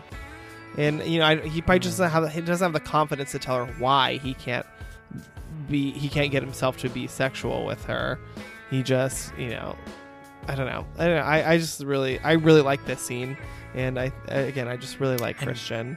I always read that as him not realizing that Cher didn't know he was gay. I felt like this is maybe the first time that Cher making these advances. He was like, wait a minute, I thought we were on the same page. Oh, maybe. Am I not? And maybe didn't want to tell her that he was gay because he didn't want her to feel stupid. Oh, I mean, maybe that's true too. Either way, it's very innocent. For me, I think of it as he doesn't have the capability of saying it yet. All he knows is that he needs to get out of the situation before it gets really awkward. That has a deeper, sense resonance for it. Yeah. Yes, exactly. That's what I meant. It's like that gay panic when you're like, oh God, this girl that I thought was gonna be my good friend, we're gonna watch movies together, and she's, and she looks fabulous, we look at art together, and then she's like, she's kind of getting the wrong idea, and he's like, oh God, I can't say anything yet, but I need to remove myself from the situation before I lead her on anymore. I know when after that girlfriend that I had, I broke up with her. This was maybe my sophomore year. After that, I was like, okay, I'm done dating girls. Mostly because at this point, I had a self-awareness that I knew that I was probably gay, and I didn't want to lead on any more girls into thinking that I was interested in them to where we would date, and then they would be, I don't know, devastated and think that like dating me or like me dating them turned they made me you gay. Yeah. Like Yeah. and I didn't want to do that. Yeah. I didn't want these girls to feel like, oh my god, I dated him and then he turned gay. Like I was like, do you know what? That I'm just like not gonna date. I don't need to date girls anymore. I'm just gonna be myself and be not asexual, but I was just gonna be like, not worry about that under the covers until the time was right. Yes, exactly, and that's how I kind of have seen Christian. Meanwhile, as soon as I caught a senior's attention and he was like, is he gay? I was like, no, but do you want to be my boyfriend? That's hilarious. Well, before we even get to this part, we start to understand that Josh is sort of coming around to the idea that Cher, they're kind of, we have these moments that they notice these qualities in each other that they do like, because they've been kind of feuding as siblings this whole time, and now they're starting to see each other differently. Yeah, it's like Marsha and Greg. Yeah. So the song that plays as Cher's coming down the stairs for her date in her white Calvin Klein dress is from the musical Gigi. And it's starring Vanessa Hudgens. I'm just kidding. Well, she did play that on Broadway, but most famously Audrey Hepburn. I'm sure it was a performance to watch. Okay. The male lead Gaston sings a song about how he's finally seeing the woman Gigi has become, which is what Josh is experiencing with Cher. So that's kind of a cool thing that's not really noticeable. Yeah, and also you could see him getting kind of protective of her. He's like, I mean, it is kind of stupid. He's like, you're gonna let her walk out wearing that dress, which is like, okay, shut up about that. But like, I think he's starting to feel like, oh, like I don't want the other guys sort of like oogling her. We're just getting hints that maybe Josh has a different perspective on her than he's led us to believe. That he's seeing her become a more mature, realized person, than we originally thought. So then we get to that party. I have to mention this because it's so funny. When Ty gets to the party and she's like waving and then she just eats it down the stairs. And I love when they're like, oh my god, and Cher goes and rescues her, and she's like, oh shit, she's like, that was so embarrassing. She's like, nobody even noticed. And then that guy comes up and goes, are you okay? That looked really bad. That part kills me every time. She's like, yeah, I'm fine. I do love this scene of the party. It's so bright and 90s and just like perfect. Yeah. And Amber's wearing one of her tackiest ensembles. Oh my god, this ballerina. Like this ballerina, sort of like 80s style that she's wearing. That it's skirt. Really fun. Yeah, it's very her. Yeah, it's horrible. It's horrible. It's fun to catch her in all of these different scenes that she's in, because she's mostly a very supporting character in the fact that she's in the background in most of the scenes that she's in, but her costumes always make her stand out. They definitely pull focus so for sure. It's like Hottie in Flavor of Love, like these themed outfits that she wears. They're so crazy. That Pippi Longstocking hair one is the most outrageous. That has to be the most jarring. Yeah. Like, what? Does she put wire in her hair? Like, what is she doing? So just like we were saying, Christian's outlook, like maybe having some sort of like new generation Clueless, where it's like Christian, a Christian type character is in the forefront. It's Cher getting ready for her date with him is really relatable on several levels for our newer generations, especially for us as part of like the social media generation, where we're carefully curating our image to appeal to others. Oh, sure. Like, when she's like, I had Dion come over right away to develop costume design, a lighting design, a lighting scheme. I love that. Yeah, it's so funny. And then she gets flushed, which I never understood that. Yeah, because it kind of goes away. I know. But that comes back to Cher's sense of control. She's trying to manipulate the situation to go her way. Yeah. And she still hasn't been able to let go of that yet. She's still very much trying to instead of just like being herself, she feels like she has to manipulate the world around her in order to to help her, instead of just like letting and relying on herself, who she is, what she brings to the table, her natural charm. Yeah, exactly. She feels like she has to create the setting as opposed to just be in it. Things don't go her way. He's more interested in Sporadicus. I know, which these very like notoriously gay movies, like Some Like It Hot is about, men who dress in drag, and then Spartacus is very much, a homoerotic film starring all these men in gladiator outfits. And I guess there's a famous scene where one man is trying to seduce another man. I don't know. But so I think that's really funny that they incorporated that he likes these like notoriously queer films. This scene where she finds out that Christian is gay because Murray recognizes it. Yeah. This driving scene is just hilarious. They captured the panic of driving on the freeway for the first time so well. Yes, it is so funny. And it is like how they like exaggerate it. It's like it's pure chaos, like honk honk, like all these screaming. Yes. Yeah. Oh my God. Here's a personal story for me. When I was taking my driving lessons, I got onto the freeway for the first time, scared as hell, but I was keeping my composure. I'm behind this truck that suddenly merged into a different lane, leaving me to completely run over a ladder that was in the middle of the road. A ladder, and it got stuck on the wheels, and I had to drag it to the shoulder, and the instructor and some other citizen had to lift the car with a jack to get the ladder off of the wheels.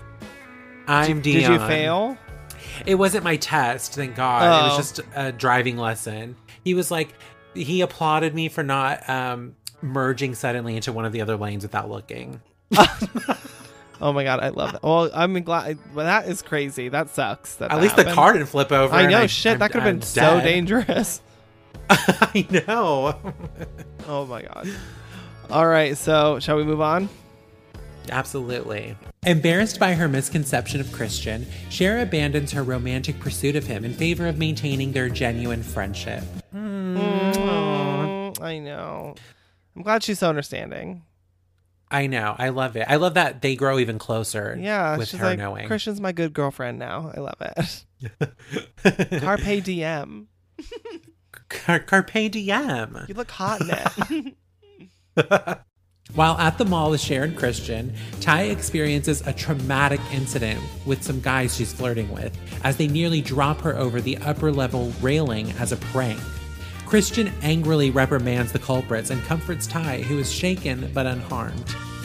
Over the next few days, news of this dramatic event spreads throughout the school, causing Ty's popularity to skyrocket. Cher watches, unnerved, as Ty is caught up in the attention, becoming a shallow, snobbish brat. Cher is further disturbed when Ty coldly rebuffs the sweet-natured Travis and blows her off to go shopping with Amber. Later, Cher prepares to test for her license, even though she's still a terrible driver and has gotten multiple traffic tickets. Cher finds it difficult to focus during her test because of the shift in her friendship with Ty. She ultimately fails the driving test after hitting a car, almost plowing someone down, and running a red light. Cher is defeated and dejectedly returns home to find Ty and Josh playing a flirtatious game of hacky sack. Ty immediately speaks to Cher in private, excitedly revealing that she has overcome her disappointment about Elton because of her newfound attraction to Josh. Cher is startled by the discomfort she feels in response to this news and tells Ty that she does not think Josh is a good match for her. Ty is affronted and insults Cher before departing, calling her a virgin who can't drive. Eyebrow. I'm outie. Cher embarks on a solo shopping trip to clear her head and realizes that she herself is in love with Josh. In an unusually vulnerable mood, Cher goes to her father for advice, explaining that she is interested in a do-gooder type, though not revealing that her love interest is Josh. She expresses concern that she is too shallow and selfish to win his approval. Mel tenderly assures his daughter that she is an incredibly caring person, much like her late mother had been, who constantly goes out of her way to help her friends and family. This encourages Cher, and she decides to become more compassionate on a wider, global scale. So this section is really interesting because everyone is now on a different journey. And we see Cher really clicking with Christian because something she later admits that she admires is his knowledge of art. It's something beyond her high school bubble. Yeah. And because she has this desire to take an interest in something important, I think that's why they're bonding more in this section, because she's learning from him. Meanwhile, Dion, has finally lost her virginity to Murray, and so she looks more to Ty to discuss sex because Ty is more the most sexually experienced of the three girls. Yeah. So there's these weird shifts in the dynamics of their friendships. Yeah, there's like a big power shift here, and you can see that after this incident that happens in the mall, all of a sudden Ty's popularity skyrockets and Cher begins to start losing influence. I think it really comes to a head when she takes this driver's test. I think she really starts realizing that she can't manipulate her way out of everything, and that now she doesn't have she doesn't really have as much power with her friends. They're all now looking to Ty, including Dion, including Amber. So now what she has is her power of manipulation. And when this driving scene happens, I think she gets a real dose of reality when she can't talk her way out of it. And I think this is really her transitioning into adulthood, much like her interactions with Christian, who does have an old soul, has a maturity about him, and so she's transitioning into adulthood when she realizes that your world is not as small as you think it is, and that your power of influence isn't as big as you think it is, and that you're not going to be able to talk your way out of everything in life. You're not going to be able to talk yourself out of the things that adults have to do, like a driver's test. It's not like, changing a grade at school. This is like a big deal. People's lives are in danger. You destroyed public property, and I think that's when it first really starts hitting her that she is completely clueless. Yeah, she's clueless. She really doesn't have the maturity or the influence that she thinks she does in life. She doesn't have it all figured out.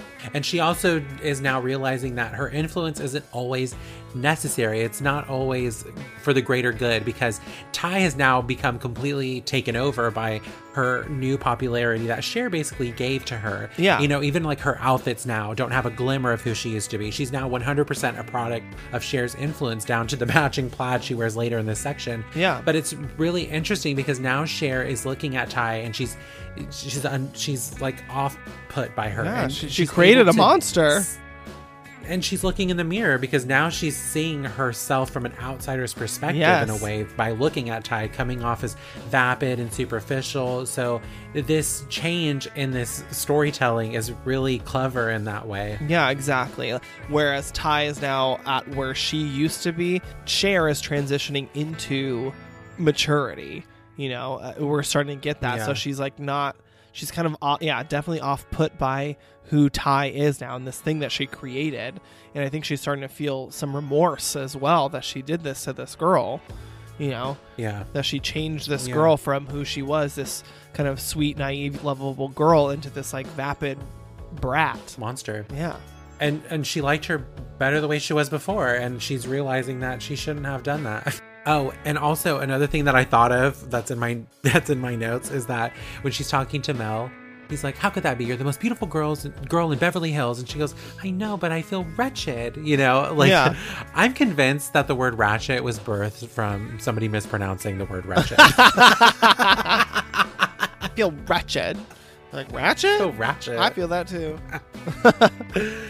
Oh my gosh. Oh my god. So then we get her interactions with Josh now. So now Ty has tried to sink her claws into Josh, which, Cher has she's kind of feeling that there's something going on between her and Josh now. She's starting to feel it. Yeah. And she realizes that Josh is also somebody that she can't manipulate, and that troubles her, especially when she has this big realization that Josh is the one that she's in love with. she's screwed because she's like, I don't know how to manipulate this person into liking me. I just have to be myself, you know, and she doesn't, I don't think, fully understands who she is yet. And so that's like another layer adding on top of this, you know, her power being drained from her. And I do think that it all comes to a head when she has this conversation with her dad, you know, and I think that it's really nice that he reassures her that she is like her mother. And I do think that him saying that to her restores her confidence. Yes. She's been knocked down a few pegs, but I think that all this happening to her really gives her a chance to step back and finally like listen. Since she spent her entire, or at least the entire movie, we've seen her talking at people, telling them what they need to do. This is how you do this. Yeah. This is how you be popular. This is who you need to be. Unsolicited advice. Right, yeah, unsolicited advice. She just spends the whole movie talking at people. And now I think she's realized I need to stop and listen and absorb, because she does have that moment where she's like, do you know what? And I realize that you know, the people around me have so much to offer that I've never even realized, like Christian and his, you know, love of art, you know, and you see her like kind of going out with him to these art places, and she is confused. Like she has this like look of absolute, like, I don't understand it at all. But the fact that she's like still trying to absorb it, she's trying to just learn from somebody else, and she's like constantly trying to teach people things. And then she even down to Dion and Murray, she's like, you know, how they are with each other. I could learn to be, you know, more compassionate, or, you know, so sweet, you know, like they're so sweet to each other, and even when nobody's watching. Mm-hmm. And you know, it doesn't always have to be a show or a display. And so it's nice to see that she's capable of learning from the people around her, and kind of realizing that she doesn't have it all figured out. And it goes back to what you said, like when you were saying that him telling her that in a lot of ways she reminds him of her mother. It goes back to what you said in the very beginning of this episode, where it's this unconscious thing that she's trying to obtain, is being like the mother she never knew. And so when he tells her, it does reassure her, and it does restore her confidence. Yeah, and I think that's great. I think that's a great way to have her have some self-realization, bringing it back to the person that she's always strived to be like. And it's like, oh wait, I can be like my mother, because I already possess those things. I don't have to manipulate. If I just be me, I'm already emulate the best parts of the person that I admire so much that I never really knew. Yeah, you know, I have that naturally. So don't try so hard. Yeah, I don't have to try so hard. And then maybe it's sometimes best to just sit back and learn. In my research for this movie, I understood that a lot of people love this movie. However, these days, a lot of people are turned off by the fact that Josh and Cher end up together. Yeah. But I have to I think in my head, I'm like, okay, by this point she's 16, and I read that Josh is supposed to be 18 years old. So they're like 2.5 years apart. Yeah. So the age difference isn't that bad, but everything in high school seems a little, you know, off. Yeah. Like me and Andre, when I was 12, he was 18, graduating from I'm 4 years. I'm 4 years older than Joey, so yeah. 14, 18. That sounds bad, but you know, it doesn't matter as much when you get older. It's just like when you are younger. It's that teen to adult transition. That's kind of exactly funky, and the fact that they're stepbrother and stepsister, but Cher and Josh's relationship in the movie is based on Amy Heggerling's grandparents. They were stepbrother and stepsister, so I think this is more this part is more of an honor, a tribute to her grandparents. Okay. And it's funny because my grandparents were also stepbrother and stepsister. So really, this must happen often. Wow, I've never heard of that actually happening. I didn't know it was so close to home. My dad's dad and his second wife, who is basically my grandmother, they were stepbrother stepsister first. Wow. And he was much older than her, much older than Josh is to Cher. Wow, that's crazy. So yeah. All right, well, why don't we finish off this section? In an effort to impress Josh, Cher volunteers to help with the donation drive headed by Miss Geist for victims of the Pismo Beach disaster. Josh takes appreciative notice, and Cher herself feels unexpectedly fulfilled by engaging in this charitable endeavor. Travis donates bongs and other materials to the relief and confides in Cher that he's given up his drug habit before inviting her to his skateboarding competition. At Travis's event, Ty approaches Cher apologetically and the two become friends again. After watching Travis impressively skateboarding, Ty redevelops her crush on him. Cher and Josh also spend considerable time helping Mel and his colleagues process paperwork for their important case. While working with one of Mel's stressed-out underlings at the house, it is discovered that Cher accidentally sorted some crucial documents incorrectly, causing the panicked lawyer to cruelly insult her. Josh defends Cher as the lawyer storms out of the house. Josh then comforts Cher, leading to them both revealing their feelings for each other, and they kiss. Soon after, Mr. Hall and Miss Geist are married with many of their students in attendance, including Cher, who has brought Josh as her date. Dion, Murray, Ty, and Travis are there as well. The girls congregate as the bride prepares to throw the bouquet, and their boyfriends watch the ensuing scuffle with amusement until Cher triumphantly surfaces, bouquet in hand. She runs to Josh, and they kiss as the credits roll. The end. Oh my God. Okay. Wow. It's funny because when I finished the last section, I said, Cher decides to become more compassionate on a wider global scale. But, she's still in this Beverly Hills bubble. So when she decides to, lend a hand, it doesn't go too far beyond Beverly Hills. Yes. Because she's going to first start in Pismo Beach. What is this Pismo Beach disaster supposed to be? I have no idea. Is it like an oil tsunami spill? What happened on Pismo Beach? I know. But yeah, I mean, she's doing as much as a girl in high school probably can do, Yeah. And so she's starting small. I love that.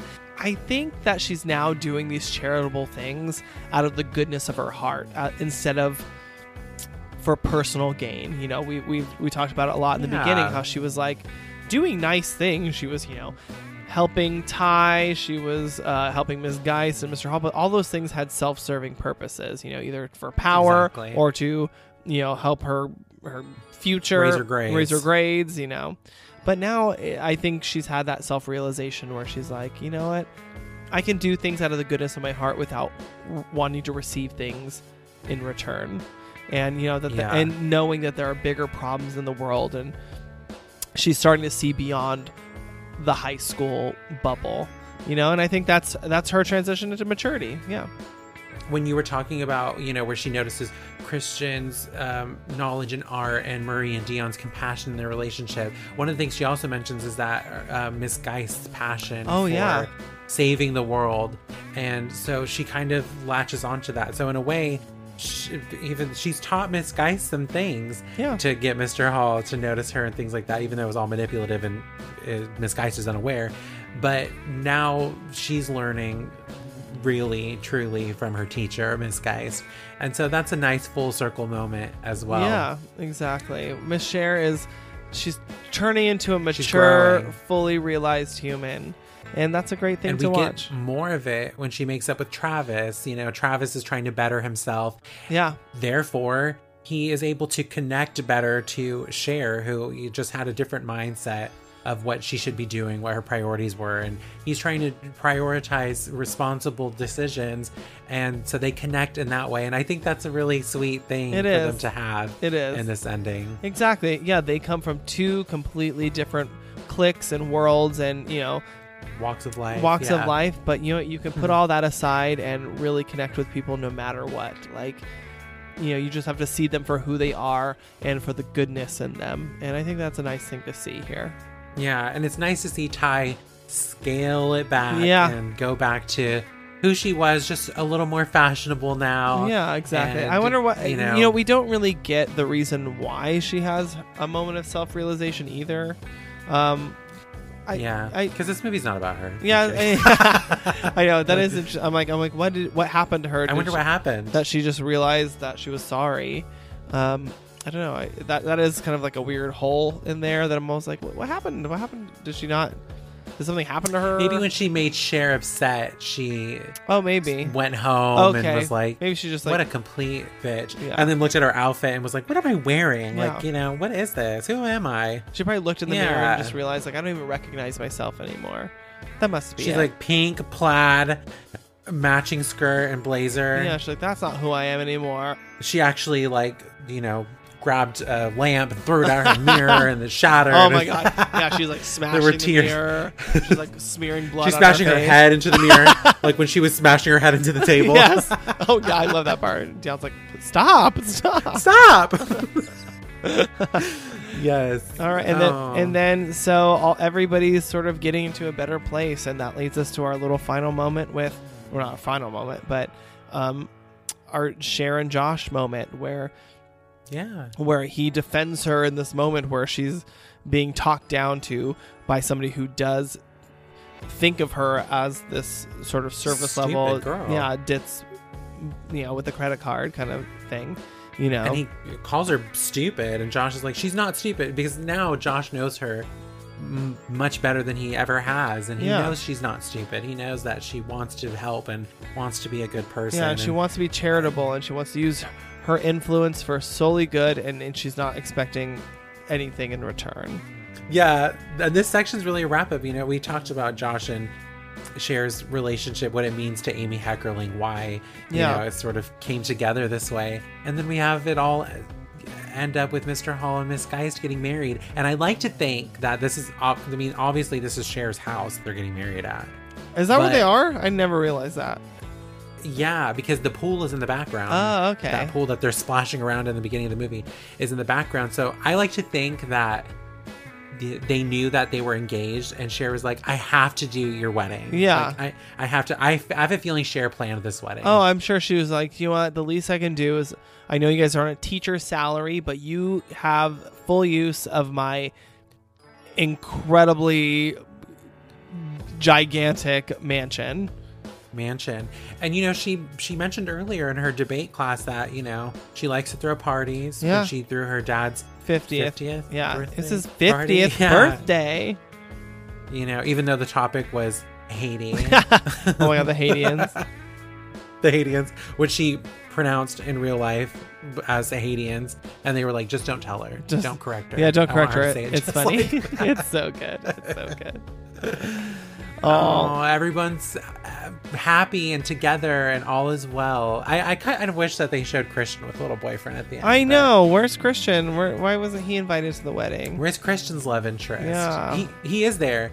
He's wearing a flashy blue blazer. Is he? Oh, maybe. I just have never noticed. Mm-hmm. Yeah, I think he's in the crowd. Well, that would have been nice to give him a boyfriend, but whatever. Whatever 90s. Whatever 90s. Can't have it all, I guess. Okay, well. Yeah, don't go too far. Yeah. It's fine. Exactly. All right, final thoughts. We don't want to see them gay people kissing. Oh, okay. So are you kidding me? Final thoughts. This is one of my favorite movies of all time. Yeah. It is on my list of top movies. This comes in second to Scream. Scream and Clueless they're just a huge influence over my entire being. So this movie is very important to me. We were even nervous going into it. I know. Because it's an important movie to us. We were nervous for all the Scream movies. I know. Like there are certain movies that we're just nervous to do because we're like, are we going to give it the justice it deserves? Yes, exactly. Yeah. Are we going to really do it truly justice? Do it justice and show how much we appreciate and adore and love this movie. Yeah, you're even wearing your shirt right now. I love it. I see Miss Dion and Cher right there. I love it. Yes, I know. It is perfectly written and directed. It is perfectly cast. The performances are great. The costume design is just amazing. I will never have anything bad to say about this movie. Yeah. I want to live in the world of Clueless. It is flawless to me. 5 out of 5. 5 out of 5. Absolutely. Yes. I love this story. I love this vehicle for Alicia. I think that she absolutely nailed this character. It's just like a feel-good movie. I turn it on just all the time when I need something to just fill my heart with joy. It just comfort. Yeah, comfort. It's like eating a big ass burrito. Yes, exactly. Yes, no, I think you hit every nail on the head. The fashion, the lingo, the influence it's had. I was Cher for Halloween 2 or 3 years ago. That's right. Yes, it was so cute. I don't know. It's perfect. It's a perfect film. One of my absolute favorites, and it's a 5 out of motherfucking 5. Yes. Woo! That is the end of Clueless. Yeah. Next week we're jumping into our March lineup with Mars Attacks. Oh my god, I had no idea what was coming next. I was like, I don't know what episode we're doing next. Mars Attacks, yes. Mars Attacks, yes. Yeah, oh my god, we're going a little sci-fi comedy here. So we haven't done one of those since Killer Clowns, so that'll be exciting. I know. This was a successful episode of Hear the Talking Queers. I'm so glad we did this movie. Me too. Don't forget to follow us on social media. We are at Fear the Talking Queers, but, obviously you'll see all our Hear the Talking Queers content on there as well. Yes. And you can visit the link in our bio from there, or if you just want to see some links, how you can support the show, you can go to flow.page/Fear the Talking Queers to find out how you can support us, to find where you can listen to all of our episodes. And and don't forget to leave us an Apple Podcast review, 5 out of 5, because we are 5 out of 5 bitches. Absolutely. Well, until next time. All right. Sweet dreams, bitch. Sweet dreams. Yeah. I don't know what we don't have a send off for Hear the Talking Queer. So sweet dreams, everybody. Bye.